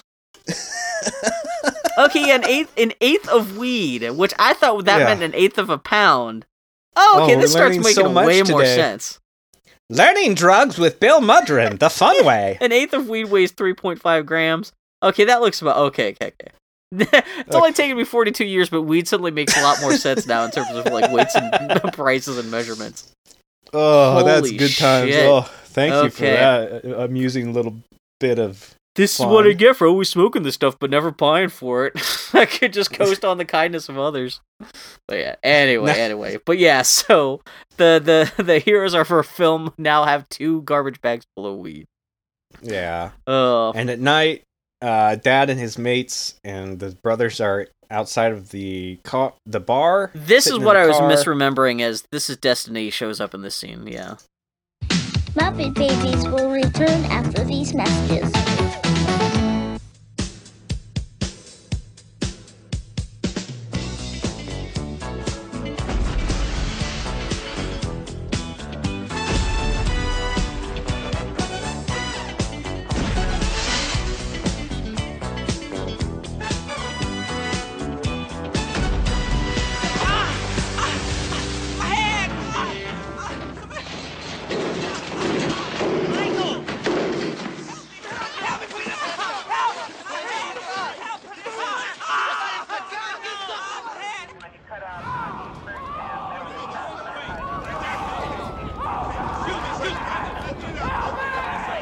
Mike, you're gonna be all right. It's all right. Just say. We got you. We're here. I'm on fire! Okay. It's all right, you're not on fire. I knew it, you're lying! I'm burned! There is no fire. Come back here! But something looks wrong. I mean, he's running around like he's on fire. Oh my God, help me! I don't want to die! Oh, stop, drop, and roll! Help me, Jesus! Help me, Jewish God! Help me, Allah! Ah! Help me, Tom Cruise! But how did he get down to his underwear that fast? Tom Cruise used a witchcraft on me to get the fire off me! Look, here, help's coming. Wait a minute. It's Cal Naughton. Again! Please don't let the invisible fire burn my friends!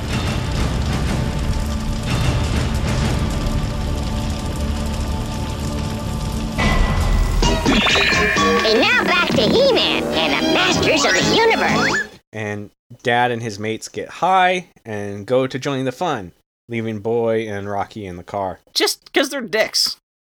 Yep. Everything else aside, just like going to a bar and leaving your kids in the car, everything else aside from that situation, that's a fucked up move.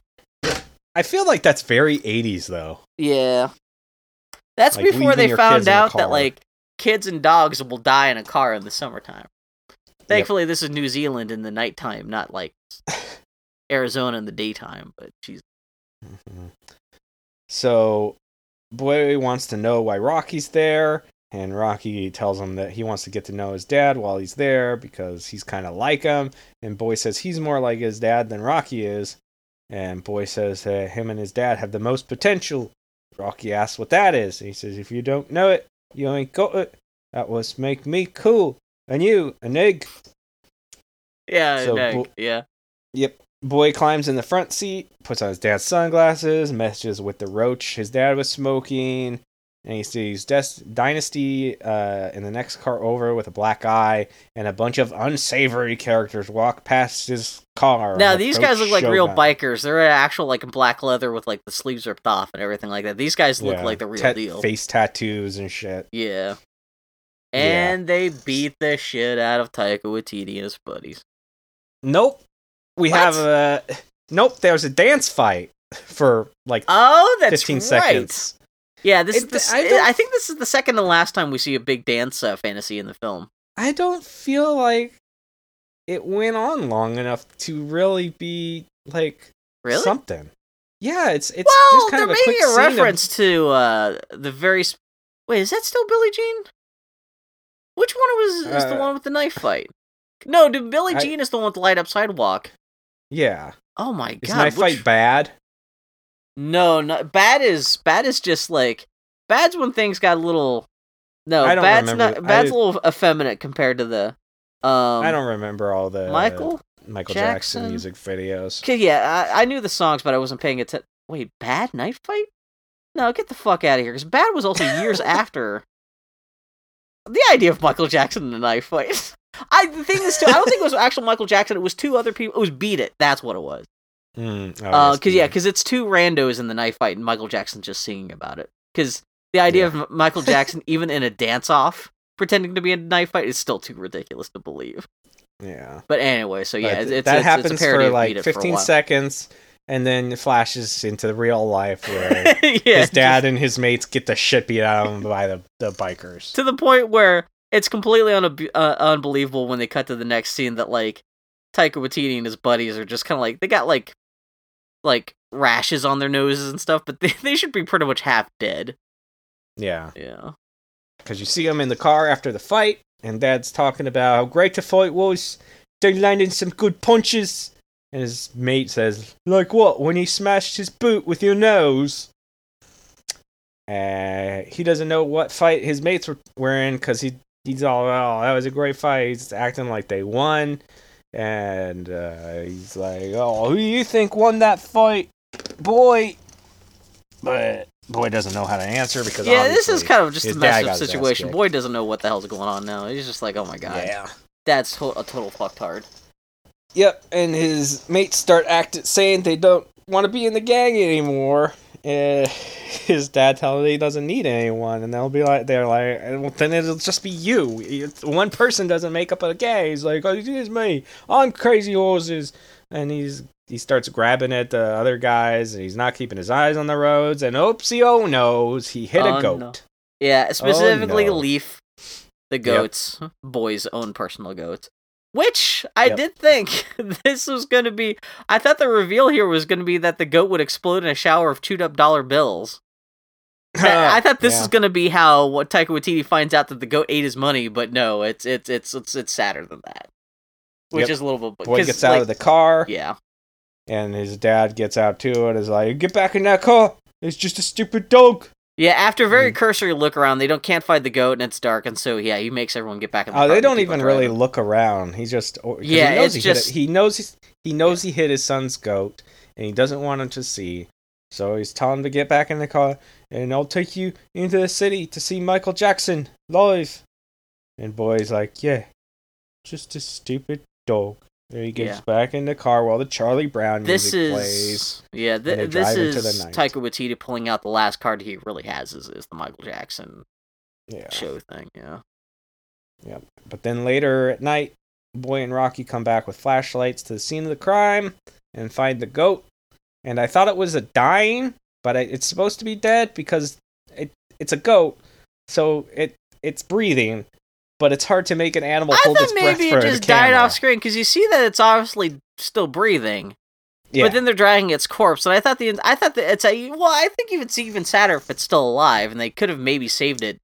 Well, no, I mean, they're not like fucking veterinarians. That's what I thought too, but I think it's supposed to be. It's entirely possible that you were supposed to think it was dead. Although that's a pretty terrible camera angle, because it's like focused like right on its chest and mouth, where you can very easily see that it's still breathing when the kids find the goat. But then it cuts to a shot they're dragging the goat body in a blanket back to the house, I guess. Yep. And they bury it in its pan.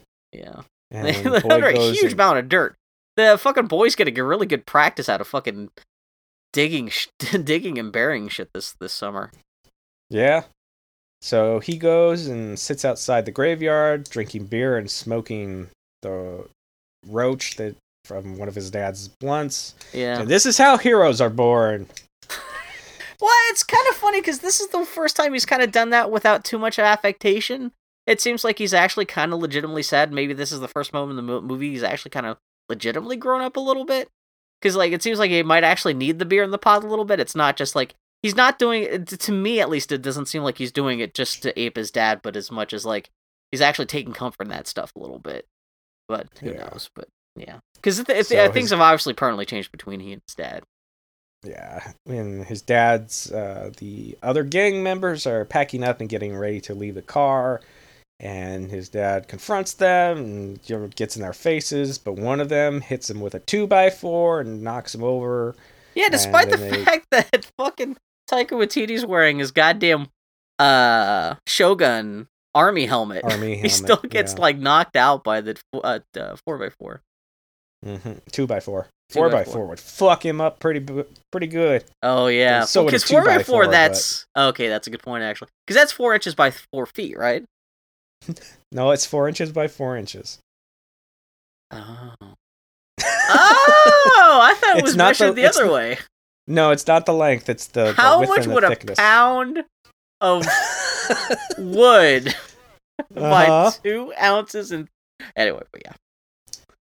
So this makes Dad very upset, and he starts destroying the house, ripping it apart. Yeah, he just goes in and starts it looks like he's. It looks like he's looking for jewelry at first, but then he starts. Yeah, because I think he's just looking for anything he can sell. But then he goes into what seems to be the remnants of his deceased wife's dresser, starts tearing things out, looking for jewelry. But then he just starts punching the walls and loses his shit. Yeah, it kind of has this final breakdown. Yeah, and Boy's sitting on a big bridge and watches a bunch of white people whiz by him on bikes.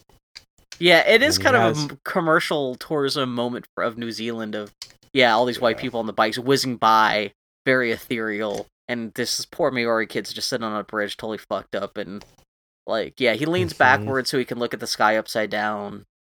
Yep, and he has memories of his mother, as well as his brother being born, and that's when he realizes that his father wasn't in those memories. He was conflating his memories and having the wrong memories. His father wasn't there when his mother died. Yeah. He wasn't there when he was sitting in a tree with his mother. He wasn't there at all. So he leans too far back and falls off the bridge. Which does suggest that, man, so did he ever really even know his dad is all, or was this, everything he's thought about his dad was completely made up? Not even exaggeration, but, maybe, he got some stories from his grandmother or something like that, but shit. It's a fucking mess, yeah. So Boy wakes up all wet at dusk, he has a vision of his mother sitting on a log, but it's not his mother. It's the weird fat dude he threw rocks at earlier in the movie. He saved him, I guess. From that's the insinuation. Yeah. Which that ultimately ends up being the fat dude's like real contribution to the plot. Is just the insinuation that he saved Boy. Yeah. Yep. So his cousin yells from the bridge, he'd better come home. So back at home, it's nighttime now, and Dad's sitting in the garage on his throne, and Rocky walks in. Feeling sorry for himself. This is the best part of the movie here. He sees him he walks in with roller skates, holding a sparkler. He touches his dad's forehead as the sparkler burns out, and he says, "Sorry for what I did to Mum." I had to listen to that a couple times because I couldn't understand what the fuck he said. It's like unprofessional kids just mumbling through their lines, but yeah. In an accent we're not used to. Mom. Yeah. Yep. So then Boy comes in and tells his dad not to touch Rocky. And then he dumps the eaten money out at his dad's feet, and he's like, "There's your treasure, my goat ate it." Dad starts to get upset, but Boy slaps him in the face. He slaps him a couple times. Fucking rocks him hard, too. He's not fucking around. I do love, because the image of Rocky, like, slowly ice skating with the sprinkler, with the sparkler, into the garage is such, like, an ethereally twee moment that I love it jumps from that to then Boy showing up and just, like, knocking the shit out of his dad as much as he can in that situation. I thought that was a kind of nice contrast there. Kind of defies expectation because you think it's going to be some kind of teary-eyed thing, but no, it's just him just telling his dad what's what finally, which is really nice. Yeah. Boy yells at him that he wasn't there. He wasn't there when he was born. Where was he? Why wasn't he there? Just telling him that he wasn't there. And then Dad grabs him. They start to calm down, and Boy tells him, "I thought I was like you, but I'm not. I don't have any potential." Which I thought that was a great line because he doesn't even know what he's saying. Yeah. But that's a great thing.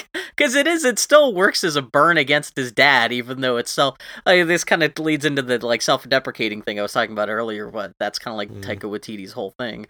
But like it's accidentally self-deprecating, but still an effective burn, which I thought was actually kind of clever a little bit. But at least it's cute.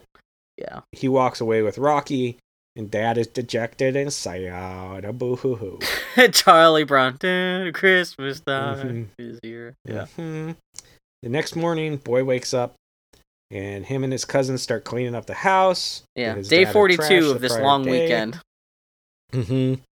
Boy goes to the garage and sees that his dad left his Crazy Horse's patch from the vest on the floor, and he also put eyes on the wood carving Boy had been working on. I guess like little weird Yeah. Are they jewels? Are they diamonds?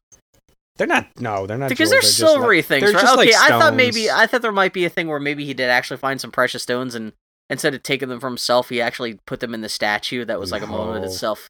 But I think I'm projecting too much. I think he just found some garbage and just put the eyes in there. Yeah. The car horn honks, and Grandma's back, and all the kids are happy again. So Boy tells Rocky that their dad has gone to Japan to train to be a samurai. I don't know why he's still lying to try to cover for him. Yeah, okay. Especially because Rocky was the one to see through the shit first. Like, it's not like he has to worry about comforting Rocky. Rocky, if anything, these were all lies that Boy was creating for himself. I don't know. It's a little bit. This final ending is kind of jumbled for me in terms of like what the hell we're supposed to be feeling. Yeah. So they go and see Boy's friends. He asks them what they're doing, and they're self-employed now. We make mud. What you do with the mud? Been chucking them at those cows. And you see a cow, which is a bunch of fucking mud balls on the side of it. Just like, okay, what the fuck? Yeah. Man, I never threw mud at cows, but I can see the cows just standing there as you threw mud at them. I can see that being pretty goddamn fun. If you're bored and you're a kid and you got nothing else to do but a bunch of mud and a bunch of cows, and the cows don't give a fuck. Like, why not? Yeah. Fuck, yeah. Cows don't give a fuck about very much. Cows are just going, whatever. Now, I think at least I feel a little bit cooler with this cool mud on my haunches, I guess. Yeah. At least the flies won't be landing there. Yeah, it's true. It's a good point. Oh. So, Boy gives Dynasty, he sees her and gives her a sparkler, and that shit's awesome in the daylight, and he is forgotten. Hurrah, hooray. He will make many babies with her someday. Boy and Rocky go to visit their mother's grave, and they find their dad sitting there. They sit on the other side of the grave, A long silence follows. Rocky breaks it and asks, "How is Japan?" And the movie ends. Ba-ba-ba-da. It actually then cuts back, and then Boy stands up and he's like, "I'm gonna use all my new hole digging muscles to dig a grave," and then he digs a grave, and he just beats Taika Waititi in the head with a shovel, and they push him into the grave right next to his dead mom. And they bury him, and that's the mid-credit sequence, like post-credit sequence. Like you have to, if you left the theater too soon, you would miss that. Yep, but the real post-credit sequence is everybody dancing to the Thriller dance to native New Zealand music. This actually is the secret best part of the movie. This is when they're doing a Thriller haka at the very end, the Maori tribal warrior dance, but mixed with Thriller. It's fucking cute as balls, especially because a lot of the kids aren't very good at this dance. Sure aren't. But Boy is actually really good with putting on a great Maori war face, because he's sticking out his tongue and doing the whole handshaky haka thing, and it's just the cultural mix of Michael Jackson with Maori war dances. It's pretty fucking great. I really did love that. Chardonnay does some fireball twirling, but without the she fire, gets thrown in the front maybe they couldn't. Yeah, maybe they haven't learned how to do the actual fire yet. I guess not. That's later. I guess you don't get taught professional haka until you're in high school, but it's cute. It's their way of synthesizing the two different cultures and the two different attitudes into one blah blah blah blah blah. And that was essentially, that could have been the whole movie trailer right there. It was just these guys dancing to the funny, because they're not even dancing to Thriller, because they couldn't afford Thriller to put, so they're dancing to Thriller to whatever music they could find. It's ridiculous, but that's the true end of the movie. Yeah, but that was Boy. Cuts the hand-drawn Crayola credits and ukulele music. Mm-hmm. Yeah. Well, all right. Wasn't that I didn't need to dread it the way cancer, I was. But yeah. Nope. But it wasn't. Yeah. I can admit it's a fine movie, and it's probably great to people who like this type of movie, but it's not my type of movie. At least you weren't. This didn't seem to be an in the mood for love kind of catastrophe for you. No. It's like horseradish. I can stomach horseradish when it's in something, but I don't like horseradish normally. Yeah. Which I thought it was. Yeah. I was a little bummed this movie was as twee as it was. His other movies, especially this. The movie he made right before Thor: Hunt of the Wilder People actually shares a lot of DNA with this, because that's also about a young Maori boy who has a fucked up life and kind of has this whole weird kind of fantasy world built up in his head about what his life is like and stuff like that. But that's a little more fucked up and tragic, and it's not quite so. This movie was made 7 years ago, so I think it's before the bloom kind of fell off the rose of the whole kind of cutesy indie movie kind of thing. Before that thing became quite a stereotype. But it's movies like this that kind of help that stereotype become such a well-known thing. And so it's a fine movie, especially when you consider its age. And but it's still, Taika Waititi is a really funny guy, and this shows off a lot of his comic chops, and so it is a legitimately entertaining movie and has some great funny bits in it. But I'm glad I got to see it. It was a nice the best palate New Zealand cleanser. movie we've watched so far. Yeah, I mean, it's no Star Trek Troopers.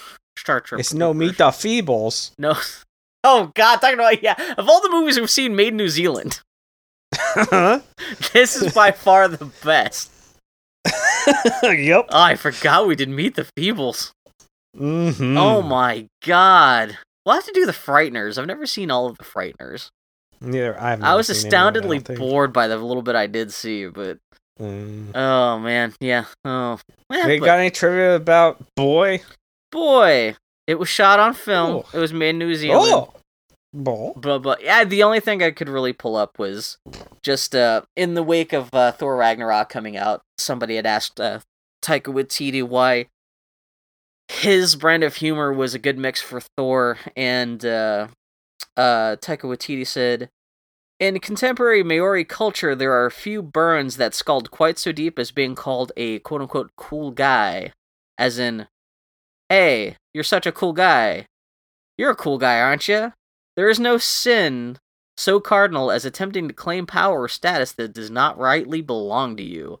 Very broadly, it's seen as a misappropriation of mana, which I thought was kind of interesting because then he said, well, that really fits Thor because Thor is supposed to be this big, overblown Shakespearean hero who, I guess I never saw the other first 2 Thor movies, but I guess the whole first movie was about how Thor is kind of like this petulant kid who's about to ascend to the throne, but he doesn't value the throne enough, so, like, I guess Odin kicks him out of Asgard, and that's why he ends up on Earth and stuff like that, and Taika Waititi was like, oh, that's great for a superhero, because that's, superheroes are really funny when you deflate them and make them kind of deal with real issues and stuff like that, and kind of bring them down to earth a little bit, especially a hero as pompous as Thor, and that really paid off really well in Thor Ragnarok, because Thor Ragnarok's a fucking hilarious ass fucking movie. Imagine this movie. It's a hilarious movie. Hilarious.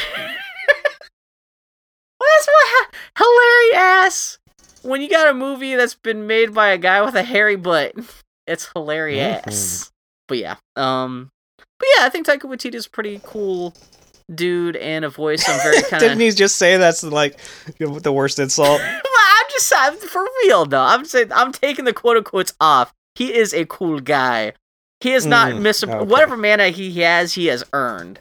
He has not stolen the thunder of the gods. Taika Waititi deserves whatever success he has coming towards him. Unless, of course, he ends up turning out to be a milkshake duck, and like everyone else, he turns out to be a sexual predator. By that point, I'll have to come back and edit this episode so I can damn him to hell for touching butts. But touching butts. Taika Waititi, don't break my heart. Don't turn out to be a butt toucher. Just keep on making good movies. Don't touch the butts. So yeah, that is Boy. Mm-hmm. That's filled with boys. It was fun. Yep, even the title of the movie is so kind of indescript. It's Boy. It's yeah. I guess there was a thing where like the original title of the film was going to be called Choice, and he said like for whatever reason it was called Choice. He didn't think that would make sense to overseas markets, and so for a while it was going to be called Volcano. And there was all this stuff they had shot for the film where they were comparing like being a teenage boy to being a volcano. About, are you just gonna slowly let your magma, your power out? Are you gonna explode? And he realized that didn't make any sense. Like there was a metaphor there he was trying to draw with the main character that just didn't work out. So he cut all that stuff out, and it just got turned into it's Boy. So I cannot stop saying Boy. Boy. What are you talking about next time? Next time, I kind of been putting it off because it's one of those movies that if I don't like it, I'm going to feel bad. Oh, no. Oh, no. Oh, God. What are you doing? But we're going to watch Raising Arizona. Yes! Yeah. Oh, my. Oh, man. But you don't want to oversell it. Seriously. Because that movie is so stupid. That movie is so profoundly fucking stupid that I don't know. Because, yeah, if I had seen that movie as a kid for the first time after someone telling me about how amazing it was, and I saw it to be like, are you, how much of an eighth of an ounce of weed did you smoke? Not that it's bad or anything like that, but it is, yeah, it's yeah. I think it's a great movie. It may be my all-time favorite comedy of all time when I really think about it. That's the only reason I'm doing it, because you like it, and it's an hour and a half. And yeah, it's pretty short. Actually, there's some bits of that movie I'm kind of curious to see how, and that scene ends. Kind of because there's some real and that scene's over kind of shit going on in that movie. Yeah, because it's almost been a year since I did a movie solely for you, because the last time was Little Women. Oh yeah, that's a good point. Yeah, you have to cash in your chips with me sometime soon. You have to be like, hey, Bill, let's do. Oh, that's true. We haven't done one. I haven't forced you to watch a movie since the Christmas before that. Yeah. What's that? Well, I'm thinking maybe Pirates of Penzance. Was that my choice or was that yours? For me. That was not for me. But you picked it. The last time I made you watch a movie was Babes in Toyland. Oh, that's was like our third episode? No, that was like that first Christmas, though, right? Yeah, I think so. Yeah, I can't believe we've been talking this long. We have to figure out which year of the podcast we're talking about. Oi, Gavalt, but that was Boy. Next time it's Raising Arizona. And next time, maybe, depending on... maybe give you a chance to strike back. Like, after Raising Arizona. We'll have to figure out stuff out, but... Yeah, we'll figure Raising Arizona! Yeah, if nothing else, you'll have a good time. Oh, I was gonna draw a comparison between that's also a movie with escaped convicts in there. That's the link I was gonna draw between Boy and Raising Arizona. There's a slight little bit of connective tissue there thematically, but we'll talk about that next week, I'm sure. Yeah. Until then, he's Muttering on Twitter. I'm the Grumpy Turtle on Twitter. Tard Podcast on Twitter. TardPodcast.com. Share us around. Thanks for listening to us. Oh, okay. Thanks for trying to foist us on other people if you have. If you haven't, why haven't you? Yeah, just fill your pockets with Tardy the Party and throw it at people. Mm-hmm. Like mud at cows. Spread us around. We are nothing if not the cow target. Where you to fling mud at. Yeah, where we land on indifferent people and just dry in the sun. That is our podcast. Yep. Oh, like cow pies in the sun. Not too late to ever change the name of the podcast. Okay. Yeah. Well, I got nothing else. Bill, you got anything else? No, that's it. I'm trying to think about how to do a good Maori, or not Maori, but like just New Zealand accent. I can't think of. Goodbye, everybody. Well, have a good. If you're listening to this the day we upload it, or force your family to listen to it on Thanksgiving. Don't do that. Don't do that, because I can guarantee your family has not seen the movie Boy, and they wouldn't know what was happening. Should we do a special Thanksgiving podcast sometime where it's just us eating turkey sounds? Just like plates clinking. It's just if you want the experience of us being at the dinner table alongside you, just put us on your iPhone. Turn the volume up and just hear us. We won't even be talking. It's just like this is good gravy. The first 30 seconds would be you eating into the microphone. The next 10 seconds would be me cocking a gun and blowing my brains out. And then the next 2 hours would be you just eating over my corpse. Yes! So that'd be fun for everyone. Oh, it'd be like someone's got to be an ASMR from fat white people eating turkey.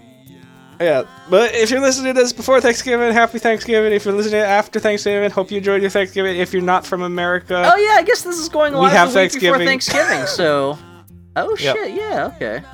Yeah, and there's not really any Thanksgiving movies to watch, and we also didn't plan it out. Oh, shit! Wait, so we're recording this on the 13th, this goes up on the 15th. Yeah. Oh, no, Raising Arizona is going to be going live right before Turkey Day. Yeah, there's not really any other Thanksgiving movies that I could swap it to. Okay, because I was going to say, like, if I had next week, I could do Planes, Trades, and Automobiles, but I can do that next year. We have plenty of years left on the podcast. Yeah, when you search Thanksgiving themed movies, that's kind of it. So yeah, it's not like we have to. Yeah. Oh, we could watch an old-fashioned Thanksgiving from 2008. That looks awful. That is old enough for us to do. That does clear the. Oh, we could watch. We could watch Dutch. Apparently, that's a Thanksgiving movie. I guess there would be a small cottage industry of like travel comedies where someone's trying to get back home for Thanksgiving. Like, yeah. Pauly Shore's Son-in-Law is apparently a Thanksgiving movie. I guess when you want to be more appeal to a larger market than just Christians going home for the holiday for Christmas, that's when you decide to make everyone celebrates Thanksgiving. Mm-hmm. Like, if you don't want to just limit yourself to that Christmas crowd, but yeah, the choices on Thanksgiving movies is dire to say the least. We'll figure that out maybe next year. Yeah, maybe next year. I'm just glad whenever we can survive a decent Halloween, the October spooky month. Oh, okay. So yeah, we'll see you the day before Thanksgiving, I guess, next week. So try to survive, everybody, in this great family climate. Yay! Yeah, we'll make sure to cook up a special episode next week for you to listen to when you're standing in line on Black Friday. Just imagine your family doing the Thriller dance. Making honka faces. Sticking your tongues out.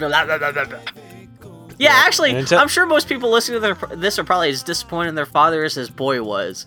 So this is the thematically appropriate. Hey, at least we liked our dads. So at least we're not being all like, my dad was even worse than this dad. This dad was a total shit compared to my butthole dad. At least we're like, my dad was okay, whatever. But yeah. Yeah, we could be saltier about this shit, but okay. Kept me from caring about sports. Thanks, Dad. Yep, still next time. Keep filling your holes with pop culture. Goodbye, everybody. We'll see you next time. Sound like the Hypnotoad there for a second. Excellent. Burp. Oh, okay. Okay. Goodbye, everybody. I love you. Goodbye. Burn in hell.